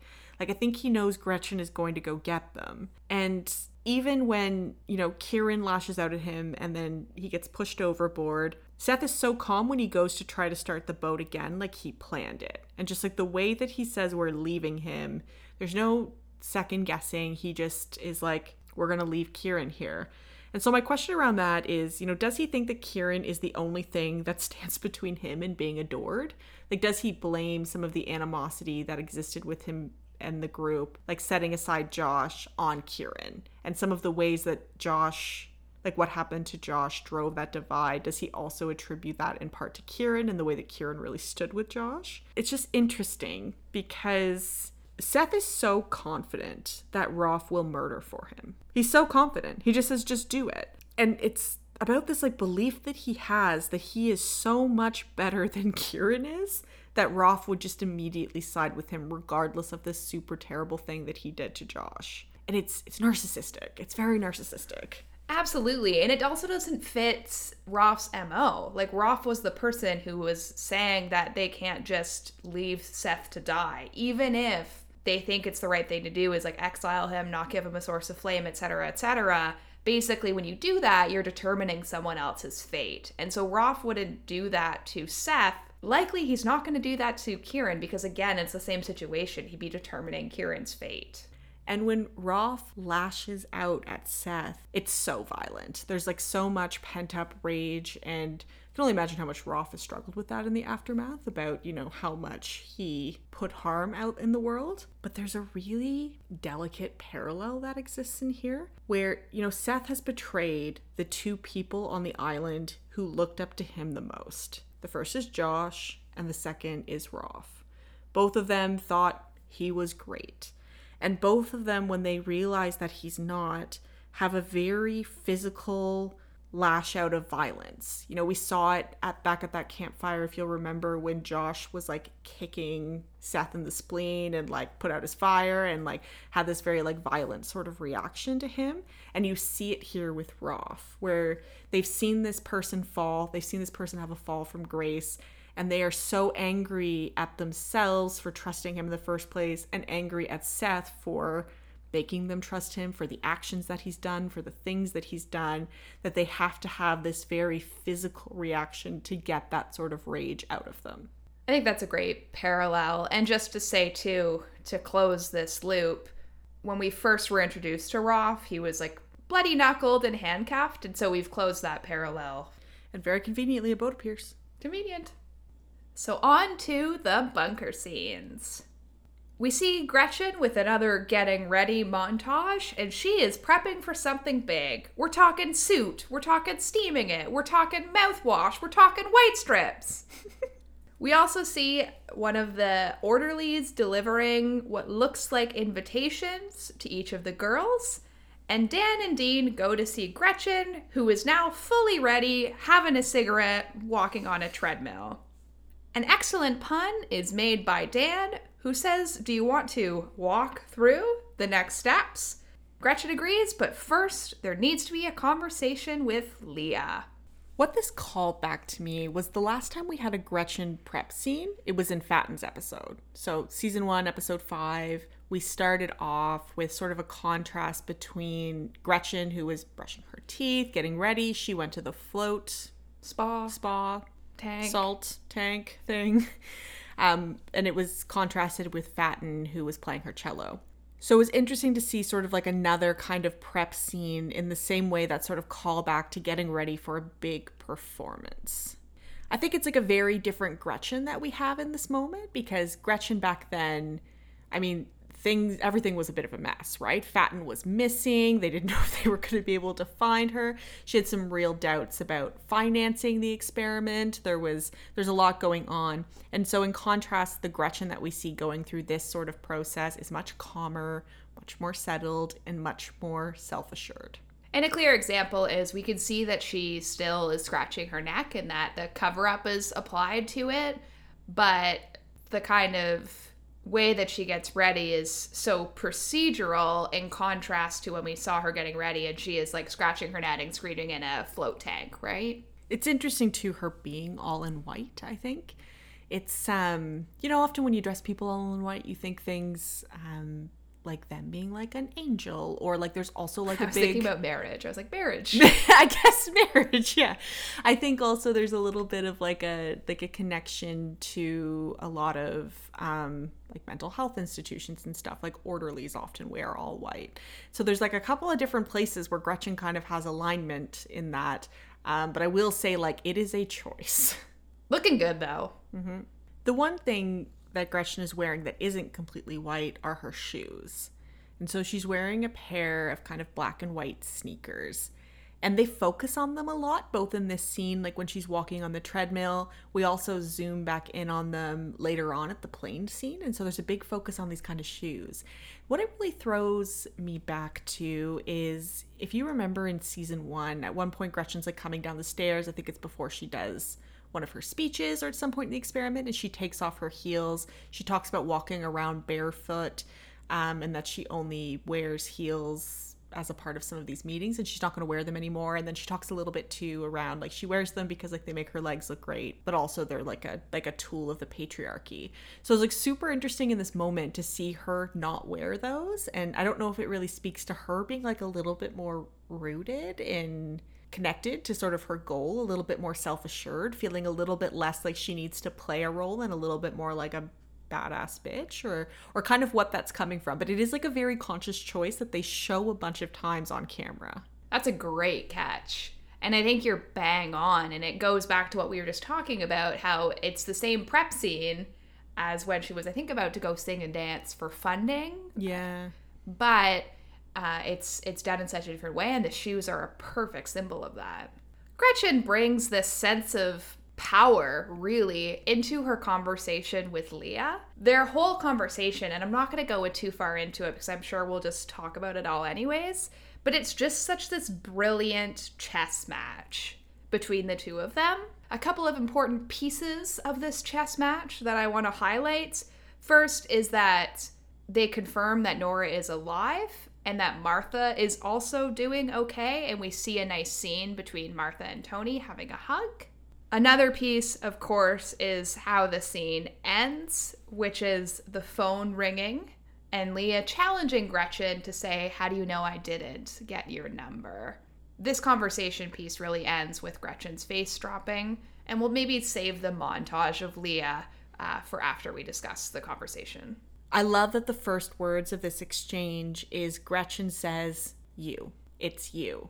Because I feel like it's echoed on both sides. Like, I'm glad you called this a chess match. I think it's like a great verbal spar between the two of them, but I think a chess match is an even better way to describe it. They both come into this with secret tools, thinking that they know what the other person is doing in its entirety, and they both come in with just like a lot of ego and confidence into this conversation. And I think that it's you is just that confirmation that they're both sort of seeing each other in that sense for the first time, but it's also underlined by what happens through the rest of this conversation where there are still a lot of pieces that they don't know. And I think something that shows how much they still don't know about each other appears when Gretchen uses timelines. So after Leah challenges her, she's impressed by the fire that Leah has and says back to her, "Did you have that fire 6 weeks ago?" Which would be probably about midway through their time on the island. She also says that Leah was still lovesick after phase 1, which we can also assume was the island part of it as well. And we know that Leah has been not lovesick for a little bit longer than that. Well, the direct quote she says is, "Not even the first phase woke you up. You were still a lovesick fool when you came into this building." And it's just like, I just want to say, the scene was everything I've always wanted, right? Like, the build up to this did not let me down. It was worth the wait. It was worth the build, because even in this conversation, like, we're already learning that like things aren't quite what they look like, right? And just the way that Gretchen still thinks that she's so much smarter than Leah is really important. She's like openly psychoanalyzing Leah throughout this conversation too, in a way that, number one, makes me feel warm because it's like a throwback to season 1 when she actually did some like analysis stuff of the girls. We missed that in season 2. But also it like just gives way to this funny conversation where, you know, Leah says that she's ready to hear the whole thing, but we actually never really get the whole story. Gretchen, for the most part, sounds like she's pitching something to Leah. It reminds me of when she, you know, does her practice speech to the non-audience. I think it was just Tom that was kind of critiquing her, or when she goes into that sort of fundraising kind of meeting with the lady when they have lunch. And it's just like the two of them are kind of like vibrating at like such different frequencies between this whole thing that it's just the way it builds excitement is so tangible kind of in this moment. Well, I like what you said about how she still thinks that she's so much smarter than Leah, but she actually even calls Leah brilliant. So she thinks Leah's brilliant. She just thinks she's more brilliant, right? I also like what you picked up on about this spirit of collaboration. The quote I wrote down that Gretchen says to Leah is, "I'm so excited to be working together. It's you and me from here on out." And so it makes me kind of wonder, what was the next steps for all of this? And I think we'll talk more about that once we get to the plane scene as well as the gym scene. The other piece I just want to say, I did find this scene a little bit frustrating, especially in light of the cancellation and kind of final cancellation of the show, because this scene could have been more of season 2. They're putting 2 of probably the best actors on the show together just in a room. And of course they've built up a lot to this. There's been a lot of layering of stories to make those performances shine. But just watching them go toe to toe together and just being like, both of them just acted their faces off, if you will. There just was more, I just wish that they had spent time letting people who act well act together. And then that's all to say about that. No, I agree. It's such a high point in this finale. It's so fun to watch. Like, not only for the way that the two of them spar together, but also, like, I love this Leah. Like, I love this Leah who is so self-confident. And I feel like there's kind of like a great feeling of like culmination in this moment too, because it's almost like Gretchen goes through the same journey to really see Leah that we did as an audience, because the way that she's portrayed in season 1 episode 1 is that lovesick girl, and we really see her come into her own, and we really realize that all of those preconceptions that we also had about Leah throughout the course of the 2 seasons were all founded on shaky ground. And so I loved that parallel of Gretchen also realizing that in this moment too. I think too, there's like something interesting in here that it's almost like Gretchen looks at Leah as a pseudo prodigy, or that's kind of her vision, which I think is like interesting to think about, because in order for Leah to be a prodigy of Gretchen, she would have to believe in what Gretchen does, and I don't think she's ever going to get Leah there. It's just the way that, like you said, she's so astounded by the things that Leah does, but almost in a patronizing way, because she still thinks she's smarter than Leah. I think, too, there's some confusing language in here, and so I'd like to know what you think. So when Gretchen says that, you know, she refers to Leah still being a lovesick fool in phase 1, the implication of what she's saying is that phase 2 starts when they're in the building. Was that also your understanding? Yes. And then phase 3 is whatever this third phase is. Yes. Yeah, because I think that calls me back to season 1 when we were all confused when there's that scene with Audrey and Gretchen in the tunnels. Yeah, thank you. Tunnels. And she says it's time for phase 2 to start. The boats are all tied up in the launch of phase 2. But if with this understanding of what Gretchen said here, wouldn't phase 2 be an extraction? Because we always thought that meant it was the start of the second island. But you can't use phase 2 to refer to 90 different things, Gretchen. It's super fucking confusing. Yeah, you're totally right. I'm wondering if phase 2 is the boys' island starting, and she's kind of referring to like the overall research timelines as opposed to like the girls' specific timelines, which like Leah doesn't necessarily know that thing, but probably from Gretchen's bird's eye view perspective, phase 1 girls, phase 2 boys, phase 3 combined experiment, I guess. Yeah, well, I feel like that's one of my disappointments about this scene. It's not actually about the scene, it's about the length of the scene. I think it could have been longer. Mm-hmm. I think they could have stretched it out almost over the course of an entire episode. Because like I said, Gretchen says she's going to sit down and explain it all to Leah, and there's lots of us out here that also would have liked an explanation for some of the things that there are still question marks on, but we didn't actually get to that place. And I understand why we didn't get to that place, because if I'm being honest, I think both of them fell in this scene. Like, I think both of them came into the scene thinking that they knew better than the other person. And their sense for each of them of having already won was kind of their collective undoing, right? Because Leah doesn't want to listen to what Gretchen has to say because she's like, I've already fucking beat you. But the thing is that Leah doesn't understand the amount of power that Gretchen wields. So even though, you know, Leah's like, I've contacted someone, I'm going to be rescued, Gretchen has the ability to pivot the experiment. And similarly, Gretchen sees Leah as someone who doesn't have sort of the skills or capability to do that. And then in this moment, Leah throws a wrench in Gretchen's overall plan. And so, but I think the fact is like they're very peacocky in this like scene. They're both kind of posturing and peacocking, and in a lot of ways, I'm a little bit sad. I understand why it happened, but I'm a little bit sad because I think that there's so much also that we could have learned, especially with our understanding now that like that might be the extent of what we can learn. I mean, certainly I feel like the plan was always collaborative. We see later on all their doors get unlocked at the same time, and there's like a pre-recorded, ready-to-play automated Gretchen voice. So I do think like we were advancing towards that, what we saw. Yeah, the notes were already under their door too before Leah came, because that happened during Gretchen's getting ready montage. Yeah, and more than that, I think when Martha goes to see Tony, it seems like they were left alone, right? Like they were allowed to kind of be alone together, talk, whatever, because there was always a sense of like they were going to be together eventually anyways. Yeah. She definitely was wrapping something up. Like she was definitely like, Gretchen was always wrapping up this phase 2 or whatever the kind of end of this was. And I think her plan, I struggle with this sometimes. Like, sometimes I'm like, maybe this was always her plan, because sometimes I think that Gretchen is more going on than we even see. But on the other hand, sometimes I'm like, she just made a great use of something that happened, and she was just really able to pivot.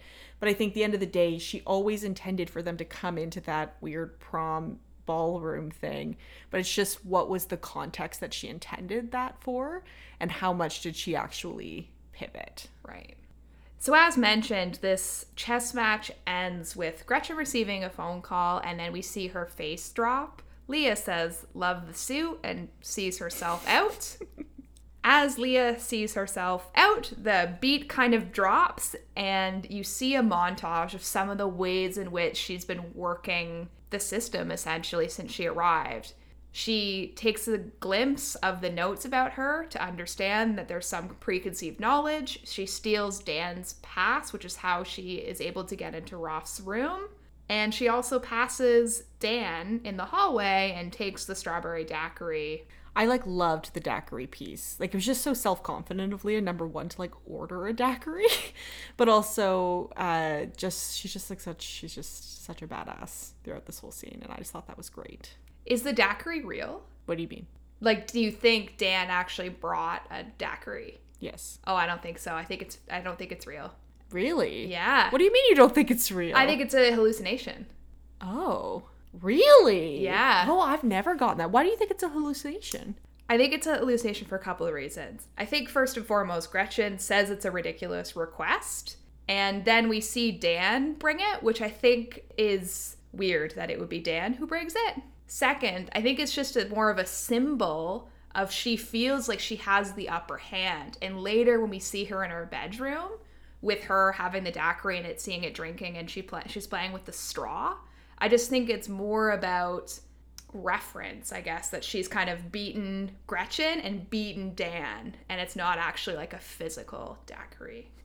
I've always thought it was a physical daiquiri, but I'm not going to say that, I think, yeah, it could be correct. We know that there's a very extensive kitchen that can prepare random requests, so I don't think a strawberry daiquiri is that. Sushi and chocolate milkshakes. Yeah, and multiple milkshakes. So I don't think it's that offhand. I just think it was more of a symbol of her feeling victorious than necessarily it was a real thing. I think that brings us, though, quickly to our field note of the week, too, falls within this scene. Yes, Allie, tell me what the field note of the week is. So our field note of the week, our last field note of the week, I just have to say I'm so sorry, but our oh no, I'm sad. Yeah, it's okay. So our field note of the week is number 257, and it's what we didn't glimpse in the pilot. While pretending to be a lovelorn mess, Leah was studying her captors. And this is just something that made so much sense to me. Because we've talked a lot about the inconsistencies of Leah in the bunker and in her bunker interviews and the places that we've seen her on the island versus how she was there. And I just loved this sense of her retaking power from the rest of them, of her retaking power and playing them in a way. I think her reading the notes on her to kind of confirm that they were psychoanalyzing her. They weren't just jotting down her story. I think her having orchestrated some of her meltdowns to get the key card and things like that. It was just such a fulfilling kind of moment to just see all of the growth that she's had. And so I loved this field note because it really spoke to that. It spoke to the way that she kind of played. It's not the most exciting field note, but it felt the most right for an episode like this, where this was the big reveal. Well, and so much of how she set up her relationship with the detectives was recounting that she didn't remember anything about the girls, and she didn't remember anything about how they got to the island, and part of that reason was because she was in her love puddle. So I really like that it came full circle to say, yeah, she was in a love puddle, but she was also peering out over her book. Mm-hmm. There's also a nice parallel of Leah's position in the plane with Gretchen's position in the plane later on, again, right at the back, looking out over other people and making sure that they're in her eyesight, as opposed to her being at the front and everyone being behind her. I thought the key card reveal was really interesting, that when Dan interviewed her and she was freaking out a little bit, and then they gave her a sedative, that she used that opportunity to take the key card. So even when she was like, think about this, team, like when she was laying in bed sadly singing the Ghost of You song, she had the key card in her sleeve. And I think just like the level of like detail in those moments is really great. I think it also answers some questions for us. Like, there was always that question of like, all the doors in this fucking building are locked. How did she get into the video room where she first saw the boys' monitor? But then if you're trusting the timeline as it is, she already had a key card at that point, and so she may have used the key card to get in. I think there's still a little bit of questions for me in here about whether it's continuity or not, with her needing to steal the napkin to block the door so she could leave the door so that it didn't lock, with her having a key card. But I don't know.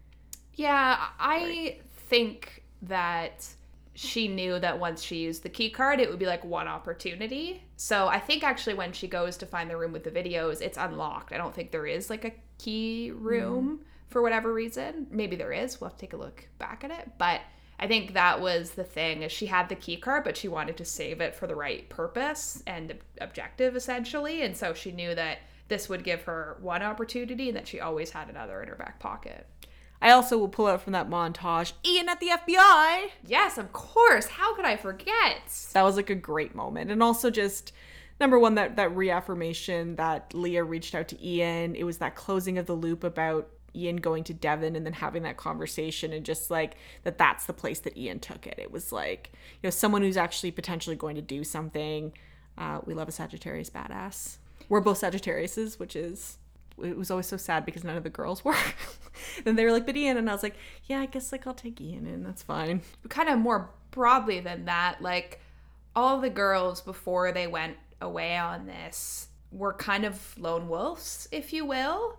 Or with Rachel and Nora, they kind of had Rachel and Nora, but we never see a lot of the girls have like other friends. And so that is something different for Leah with Ian. And we saw that Ian was a problem in season 1 because he was kept asking Leah's parents about where she was. And that skepticism created a really big problem. And that wouldn't exist for many of the other girls, perhaps. It's kind of a nice callback to episode 1 when they have Dot's phone and it's almost out of battery. And then they're all struggling to think of someone who they could call who would actually rescue them, and none of them can really come up with someone or get a hold of someone. And then even, you know, Leah later tries to call Jeffrey, who just like flips out at her about calling him in the first place. And so it's just nice that kind of like reflection led her to be like, I'm going to call Ian. I have one chance. I think she's 45 seconds, the note says, when she finds the phone in the tank of the toilet, and she just knows that Ian will solve it for her. Because I think it's important to remember, like, we know that Ian's been asking questions about where she is, but Leah doesn't know that. And so she has to rely back, even though they might have not ended in a great place when she left, she has to rely back on the foundation of that relationship they have and really rely on that foundation. And I just think it's like she takes such great steps forward this episode while also kind of like honoring and recognizing the past.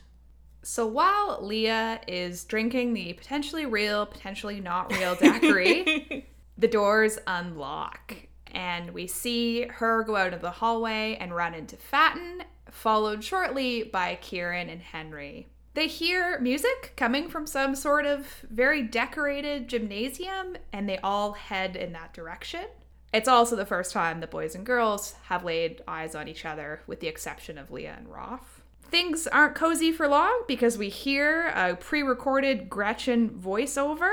Leah immediately responds to this by saying that they need to find Gretchen, and she leads the group through empty rooms with shredded paper and no technology. She leads them up eventually to the rooftop of the compound that they're in, and it seems like they are alone. I love that it's Leah and Fatten who come out first and who reunite first. You know, we talked a little bit about, you know, Fatten not being the person who gets to tell Leah that she's right. And I love the fact that they were so close to each other. I love the fact that it's them first, because their relationship to each other is just so foundational. And like the implication in here is that their rooms are side by side. They're always close. Yeah, they were always close. Isn't that cute? So cute. In contrast, it's Kieran and Henry who we see kind of come around. Number one, I think, like, Roth must have given, like, such detailed descriptions for Leah to just, like, look at the two of them and recognize them immediately. But also, I, like, think my question was, like, why those two? So, like, beside the aw factor for Leah and Fatten's rooms being side by side, it also makes sense because they're a pair. But then the question is why isn't, you know, Kieran's room beside Ivan, or Henry? Well, I understand why Henry's room isn't beside Seth's, right? But I thought that was a bit of a weird thing. Do you think there's any symbolism with it being those two that are the first two that they see? No. Okay. You're like, I think this is meaningless, and why are you trying to imbue it with meaning? I mean, at the same time, probably there's some symbolism, like those were the two deliberately chosen for some reason or another. It could be that they had a similar reunion moment because maybe they didn't reunite before, so it's a immediate recognition that they know that each other's camp was okay, if you will. I do want to say to your comment about how it was impressive that Leah knew who the boys were and that Roth must have given a really detailed description. Quite detailed descriptions. I mean, I think it makes sense because we've talked throughout this season about how the boys never really got over understanding each other as stereotypes. And so I think Leah probably, in turn, stereotyped them and then knew who they were. That's true. I think the other important thing to pull from this sort of interaction is Fatten still doesn't understand the scale. I think for all we want to put Shelby and Fatten as like cheerleaders who unraveled the experiment, Leah holds that key piece of information that there are two islands. And so if you can imagine for Fatten coming out, she's like, yeah, we're in this bunker, we're being released, like we're going to get together, there's like a bigger plot going on. And then like two boys walk up and she's like, what the fuck is this, right? So she still doesn't understand the scale of what is going on with Gretchen. Only Leah kind of does. So loosely related to that, my question is, who set this all up? The hallway is lined with candles, and even when they walk into the gym, there's like streamers everywhere and balloons filled with helium. It also just makes me reflect on the fact that Gretchen was walking on a treadmill and she had a steamer, which I travel with somebody who brings a steamer places that she goes.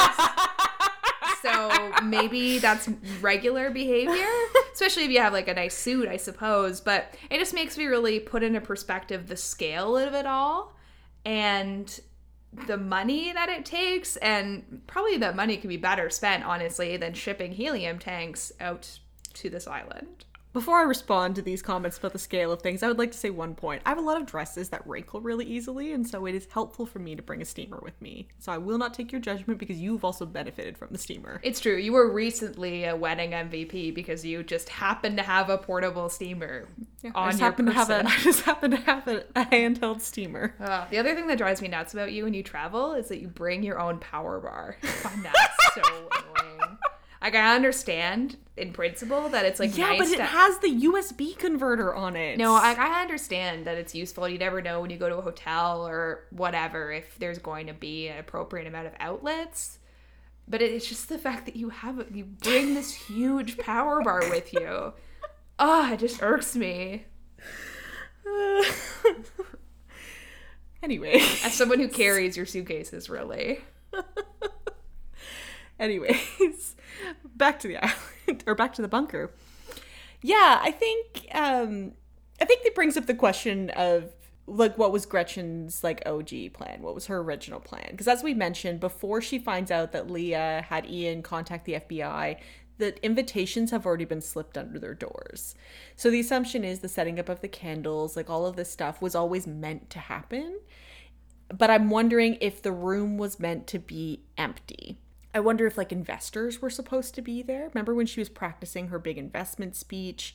And was the idea to bring them all there? And were they supposed to watch videos of themselves on the island? Like, the scale of kind of the room is pretty fancy. It also would have taken some time to set up. I don't think that they were setting up that room while they were also shredding and destroying all the evidence. So cute. I also wrote, what was the OG Did plan? You? Yeah, Oh, OG. that is cute. Yeah. And I think the three options I came up with were, one, it was going to be kind of this facilitated survival. Like, they were all going to be kind of put together and meant to kind of stay alive. But, like, Gretchen having that kind of bird's eye view of them and knowing that it was this thing and seeing how it would kind of continue to function. The other option I thought about was that it was just like about to go right back to their regular lives and they were going to be maybe monitored or interviewed to see or if something. they changed. Exactly, kind of like a reintegration. Or the third thing, which you just hinted on, was like basically it was going to be a road show, which is like, look at my children, look at how great they are, look at my research. And exactly as you said, maybe it was meant to be a space for investors to come in with participation from the groups or not. Yeah, I don't think that they were ever... my perspective is I don't think that the intention was ever to leave them there. I think investors or families or like I think they were maybe supposed to go to their regular lives and be monitored or whatever that looks like, because the feel of it is kind of like a graduation or like a prom. It's kind of like this sort of rite of passage with like the disco ball where, you know, you end one phase, but you end one phase and you move into another phase of your life. And so I kind of felt like that was maybe the original intention of that event, just because it makes sense with the kind of like way that Gretchen sets up spaces to have meaning. Yeah, I like that you've said that because I think you're right. The space is definitely set up to be transitional. And even what she says, I think she says something along the lines of, now we begin. Also, just side note funny, everyone's so confused as they're coming in, but they're like greeting each other. Like there's all these lovely reunions that are happening. And Leah's just standing in the middle, scowling at all the decor. And I don't know. I just love Leah. And don't listen to her. Don't believe anything she says. Oh, she's so funny.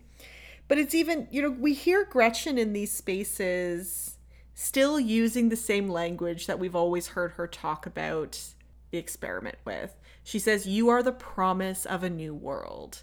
It makes me so upset that we didn't get the full breakdown from her conversation with Leah, because the question that we've always had is, how does this experiment change the world, really? Unless, like I said, maybe there was always, but maybe I'm talking myself in and out of it as I'm kind of going through it, because, you know, she talks a lot about getting power and keeping power. And so maybe in some level she did want to see if they could kind of maintain the power that they had gotten on the island when they returned to their regular lives. And then maybe the idea is with that particular two groups being left, it's to see if the girls can still maintain their power. But still, once again, it brings up the question of what the fuck are the boys supposed to learn other than sort of being a prop for the girls to grow? Right. And what is their capacity and willingness to buy into this structure where they are now kind of being framed as the lesser group, right? It was nice to see Tony and Shelby have a little reunion in here, and all the hugs from Martha. They did like a fun transition where like at one point it was Fatten hugging Martha and then it pulled back and it was Shelby, and I thought that was cute. I think there's a nice full circle moment here about trust between both the boys and the girls. So first of all, when Leah leads the group out, it actually takes us to our episode title, which is a quote by Fatten. And she says, "Where she goes, we go." And then immediately after, Rolf says, "I trust her." And the boys follow, even though we know that there is a broken trust between them. So I think that was a nice full circle moment for both groups. It was nice to see Leah really take a leadership role in a lot of ways. We've seen her come close to taking leadership roles on throughout the series. You know, when she did that mountain climb with Rachel, when she was supposed to get the pills. She's come close to being a leader in the group a lot of times, but she often backs away from it, or some of her mental health stuff makes her take a step back. And I think just the trust, though, that she's built, and also that understanding of she is the right person to follow in this, she knows more than we know, was just so powerful. And just that idea of that second person too who backs her, which is Fatten. And so it also speaks to the trust that Fatten has in the group, because Fatten says, Leah's our person, we follow. Shelby would have said it too.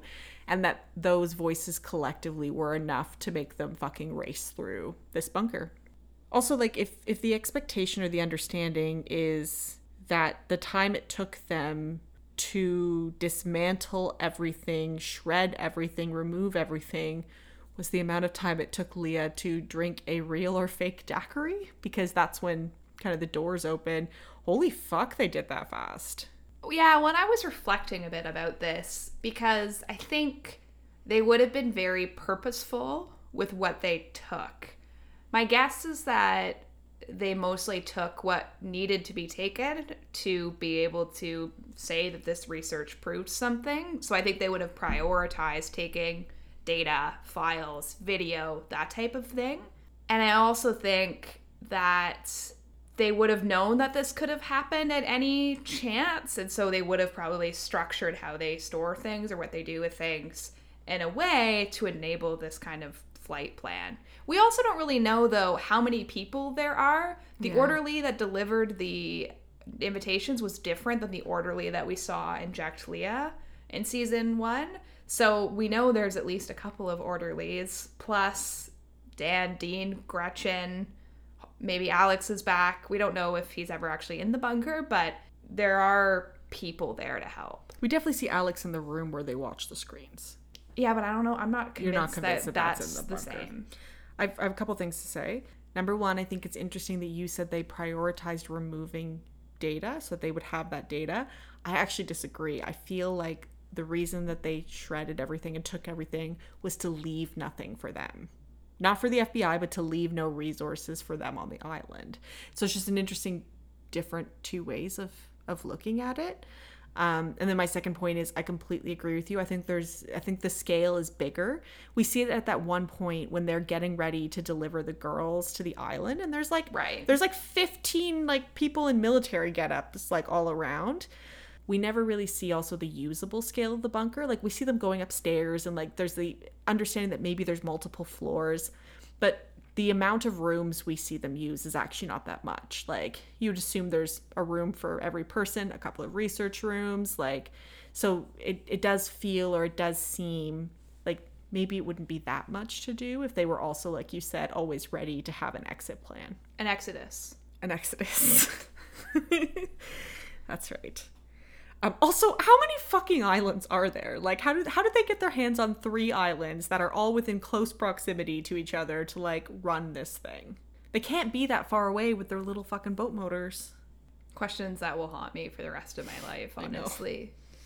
Questions that'll haunt me, too, is they're, like, running through this thing, chasing Leah. Well, not chasing Leah, running with Leah, alongside Leah. But it's in the eye of the beholder, maybe. Yeah. And, like, they're having to help Martha, like, limp along. But also, shouldn't Shelby be limping? Right. Like, do you think that her injury is... healed. Yeah, it's but it has been healed. 2 weeks, right?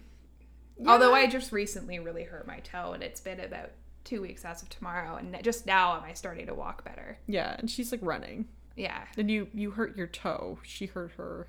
All right, don't say she's younger than me, okay? I mean, her young bones, she's half my age. Right, she got hit with a baseball in the toe at a tournament. And don't tell everyone that I'm a lesbian, Allie. And to be fair, it is like a very wicked. It is a very wicked injury. Thank you. Yeah, she just like scuffed her ankle. She scuffed her ankle. The ending though, with them like coming up to the top. And they're at the peak of this mountain. I know it destroyed your ship theory, but they're at the peak of this mountain and they're looking out and everything is desolate. And then the Leah scream is just like so fucking iconic though. It's just like, it was an iconic ending. I'm going to interject our fun bunker time to quickly hop us over to the plane. We see Gretchen greet Devin. He's getting out of a car. She sort of welcomes him back into the fold. While she's bringing Devin in, she also fires Dean and so pushes him kind of to the outside. On the plane, we see sort of 4 people after it's kind of taken off, which is Gretchen, Dan, Alex, and Devin. Alex questions what's next, and Gretchen says that they're moving into phase 3 with a new control group and new Confederates. I thought it was kind of surprising that she was bringing Devin, if we want to start there, because my question was sort of why. Devin has never really shown any great use to the experiment, especially when we don't have people like Audrey on the plane or Tom on the plane or Susan on the plane, like all these people who we know she needs for research purposes. I guess like this group is what she perceives her inner circle to be. To which, I mean, You hate Alex, so I'm not sure why, but okay. But yeah, it's interesting that she brings Devin because he's never been a part of the orchestration of the experiment. What we know about him is he stepped in to play a Confederate, and then he's living at an apartment that's also housing the mail for the experiment, maybe running their tech stuff or something. But it's interesting that she brings him with her, but maybe it's more of a fear of what would happen to him if the FBI are coming for them.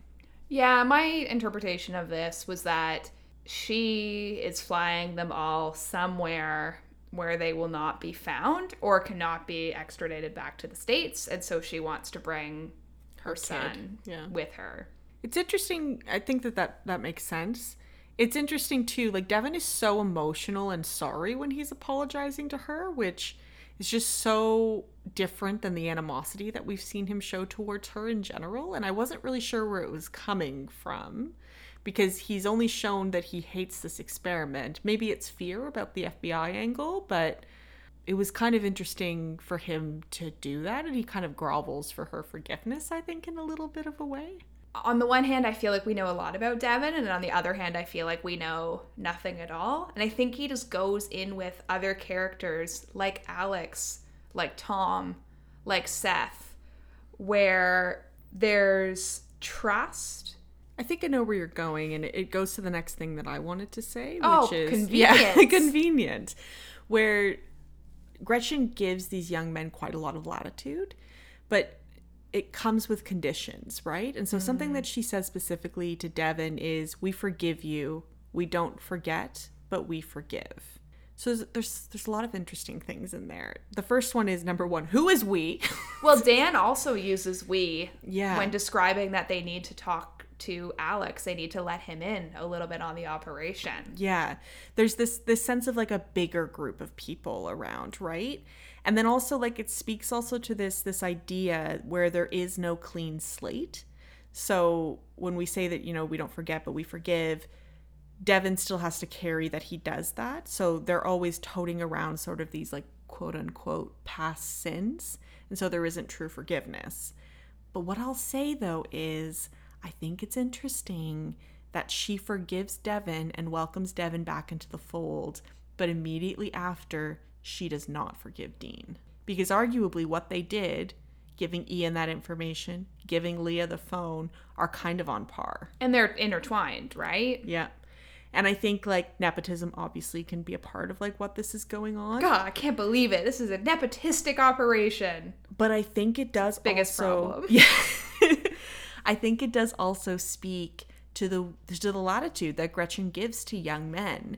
It's even, we haven't chatted about it yet, but it's even like her decision to leave Seth on the island. That speaks to, once again, she's giving him latitude for what he did. What he did was terrible, but she has still continued to put him in a place of power. And so she doesn't actually hold these people accountable when she does this in the same way that she does in that moment with Dean. I think there's a lot of differences, as you've mentioned, between Dean and Devin, but I also think there's some similarities, right? That we forgive, but we don't forget. That line is so similar to when she says to Dean, you are to be taken back to your apartment where you're going to see your daughter, but if you develop this like guilty conscience, just know that all my gifts come with receipts.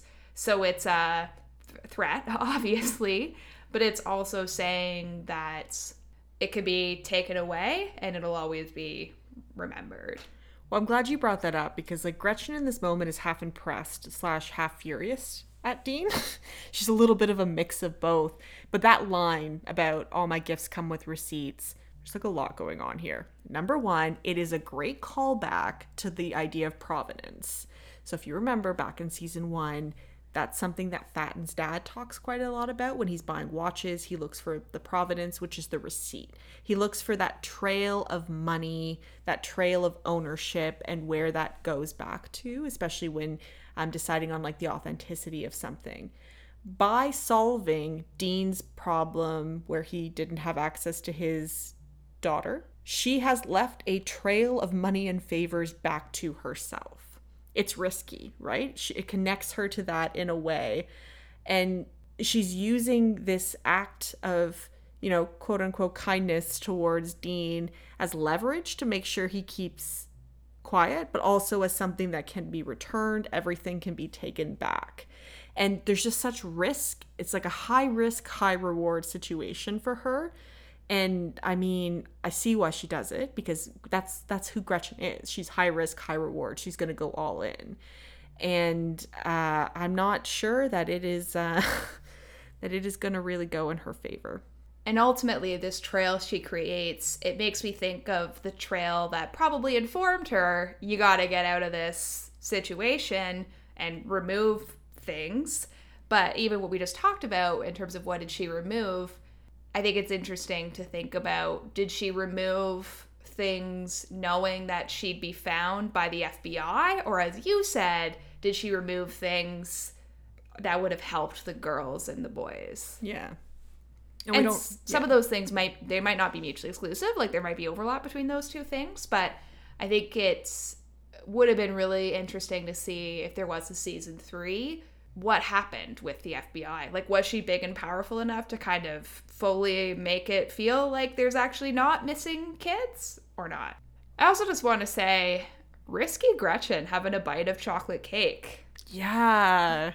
I didn't catch this. Rachel caught this, but she was eating chocolate cake on the plane. Like the cake that they've all eaten throughout. So risky. But I also think it's probably just, it's like the daiquiri. It's like the daiquiri for Leah is like the Gretchen chocolate cake, right? So yeah, that'd be funny though. Not funny. It would be interesting though if like that was the parallel, is like Gretchen's now eating this cake, Leah's having this daiquiri, two kind of food group things that are in opposition sort of to each other. Mm-hmm. Sort of a switched position, where now Leah has like full run of the bunker and Gretchen's on a plane in Leah's seat. Something else I'm going to pull out that Gretchen says in here is she says that they have people, plural, on the island. And so she tells Alex a little bit that they've, removed all of the sort of like monitoring equipment and stuff, but her plan is that these quote unquote people will sort of report back to her. There's a bit of an implication that it's Shelby and Josh, and I know that Sarah and Amy spoke afterwards as creators kind of the show about, ways that Shelby is vulnerable to being indoctrined.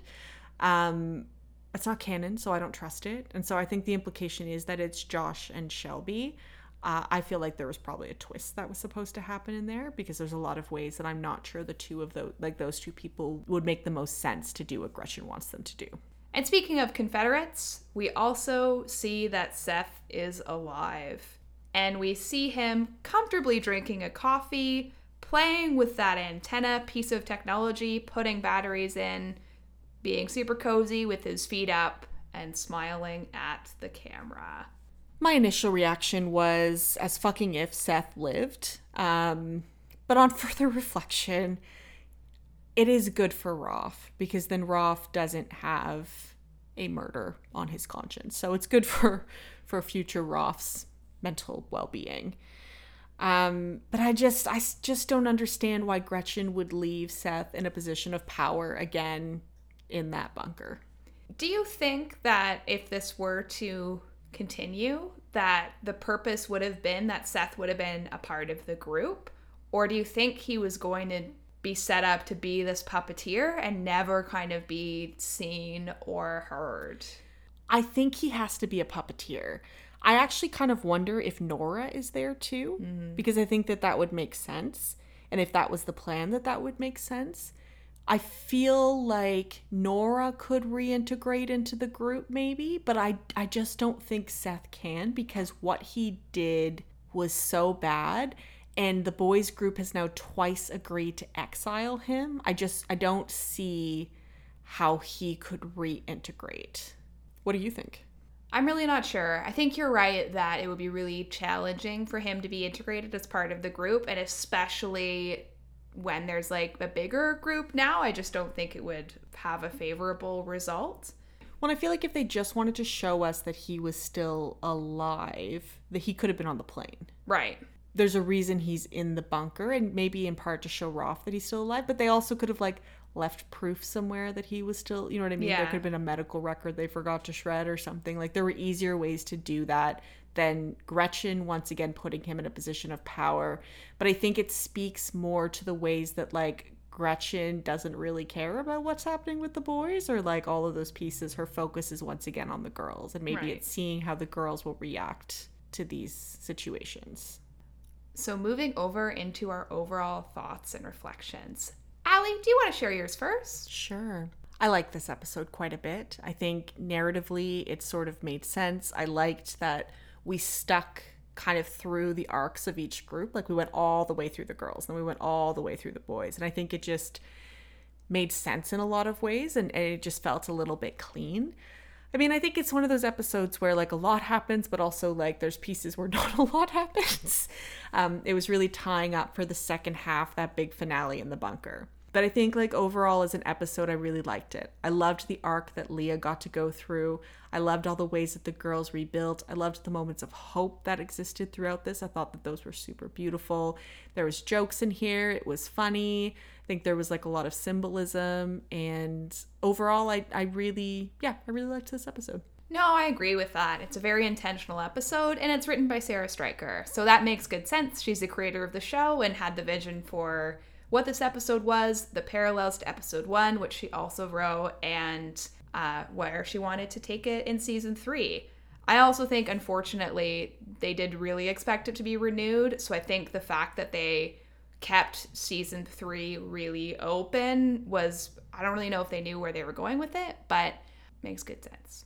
Period. Yeah, I almost in a weird way wish that it had ended with like self-confident Leah going back to her room, like knowing now that we're not getting a season 3, because then the assumption would be the FBI rescues them, and it just gives you a little bit more space as opposed to where we are now that they're definitely still stuck on this island, right, at least until the FBI finds them, which I don't know if like how long that can really take, but yeah, but if they will come, right? Yeah. Something I just want to talk about in my overall thoughts and reflection is this episode's music. And so we've talked already about the choir song about Lost Boys, but I just want to talk specifically about the music that plays when they walk into the gymnasium. It's real like 1920s, 1930s, like band music. Mm-hmm. And it's a song actually by Henry Hall and his Gleneagle Hotel, I think. And it's called Home. Oh. And I just wanted to say that because I think it's really interesting that, number one, Gretchen would have chosen a song for this moment called Home, but it's the second song called Home in this season so far, of course, in episode 3 with Edward Shark and Midnight of Zeros. So to me, these choices, I think, go back to some of the things that make this show really great, which is about found family, found community, and a found sense of home. And so I just wanted to talk about that for a brief moment. That's so beautiful. I guess the perfect way to end our overall thoughts and reflections. Well, let's move into quote of the week. Yeah. Allie, what is your quote of the week? My quote of the week comes from Dot, and it's a long, hard haul, and you have to help you too. So Dot says this when she's talking with Tony and really emphasizing that while Tony is caring for Martha, she also needs to take care of herself. One of the reasons I picked this quote is I think it really speaks to who Dot is, that kind of mentality she has about one foot in front of the other, but also that understanding and the kindness that she's giving to Tony in that moment. I think it's interesting too because this is advice that people tried to give Tony last episode. Shelby tried to give it to Tony last episode, like you need to take a walk, you need to step away. Rachel said it too. And just that reaffirmation of that, or the way that Dot reaffirms that, is just so important, I think, and it's something that only Dot could say. Rachel, what was your quote of the week? My quote of the week is short and sweet and said by somebody tall and a little bit bitter. It's by Leah. Okay, what's the quote? The quote is, "I love the suit." It's a good one, eh? I just loved it. You know, I just think it's such a beautiful culmination of this chess match, of this knowledge they've both had of each other, both their strengths and the things that they're struggling with for both seasons. I think this scene was kind of everything that we hoped it would be. Of course, we've talked about how it could be longer, but I'm just so glad that we got to see these two folks bump heads. And so That's why I picked it. I don't think it's like a particularly beautiful quote. I just think it's a really good final line that Leah says to Gretchen, and that the last thing that Gretchen hears before she hits the fan. I think that's beautiful. And I think I like that honoring of like, I don't know, just that scene. I can't get over that scene. So I'm glad that you picked a line from that scene, and just I like that you picked a Leah line too. Yeah, I like that you picked a dot line. So next up, what we usually do is we talk about deserted island partner. And so each episode we give out a deserted island partner of the week / of the episode. We'll debate it a little bit and kind of see who we pick. But the criteria that we use to make this decision is who keeps everyone alive, who keeps everyone sane, who was the island's MVP, and who best embodied Destiny's Child survivor. So we usually 1, 2, 3 and go. You ready? Yes. Do you know who you're going to pick? Yes. All right. 1, 2, 3. Leah. Shelby. Okay. Oh, little Confederate appreciator. I don't think No, you stop that. Tell me, why did you pick Shelby? Sure. I was in between Shelby and Leah, so this will be a bit of an interesting kind of conversation between us. But I picked Shelby because Shelby's in a not great place in this episode. You know, she's freshly broken up with Tony. She's struggling. She's going through some self issues. But she still really pulls it together to help Fatten. She goes through and, you know, she uncovers all of these puzzles, these things that Fatten has been turning over in her head that she's been struggling with. She's supportive and kind when she does it. I don't think Fatten would have found all the things as quickly without Shelby. The way that she, you know, can look at the ground and say, oh, it's been disturbed. The way that she can look up and say, hey, there's something in that tree. I just think is beautiful. I think the way she stepped aside when Fatten said, I think we should wait before we tell people. The grace that she did in that moment is really important. And I'm just so proud of like all the strength and growth and all of those different pieces that she's built. I think also she's played such a important role in the bunker, like dropping the note off to Leah, I think is like a really big thing. And regardless about whether or not she was meant to be the Confederate or not, I just think she's great. Why do you think Leah should be deserted island partner of the week? Always a convincing argument with the last line is I just think she's great. I do just think she's great. I just think she's great. Hey, this is very personal. Yes, I do want to be trapped with her. There's criteria, right? Yeah, Who there's kept everyone criteria. alive? Who kept everyone safe? Who was the island's MVP? Who best embodied Destiny's Child survivor? Now, I will say, the one argument against Leah is who is the island's MVP. They're just on a different island. The island true. just That's changes. True. Yeah. It's just a different island. Also, like, Leah went back to the girls on the island after she start your argument. Start your argument. I mean, I didn't really plan to like go to battle. Like, I'm just trying to have a nice time here. But it seems to me we had different understandings of how our evening was going to unfold. Anyways, I picked Leah just because, for the simple fact, they are much better with her than without her. I know that she got a bit power trippy and then made Gretchen kind of flee, and maybe they might be worse for wear in the long run. But bottom line, at least at minimum, they're at a place now where there is food, actual shelter, actual beds, and their survival situation is going to be a lot more extended as a result of Leah. And of course, the reason why they're in this situation in the first place, where they have kind of survived and maybe there's some sort of FBI thing happening, is because of all the things that she did to enable that phone call to Ian. So I'm okay to be compromisey, I think, on Shelby. No, it's okay. I'll compromise. Like I said, normally we debate more, but I was half in between Leah and half in between Shelby on this one. So I'm happy to come over to Team Leah's side. I mean, I've talked this entire podcast episode about how much of a badass Leah was. Like, we can give this one to Leah. This podcast has really become a Leah Rilke stan podcast. We went through our own full circle moment, just like Leah. Isn't that nice? So nice. So nice. Well, congratulations, Leah Rilke. You are our deserted island partner, Season 2, Episode 8. Well, Allie, take us out. All right, everybody. Thank you for joining us for this episode, for Season 2, Episode 8. It has been a pleasure, and I hope you all have a really, really fantastic week. Love the suit. Bye, everyone. Bye, everyone.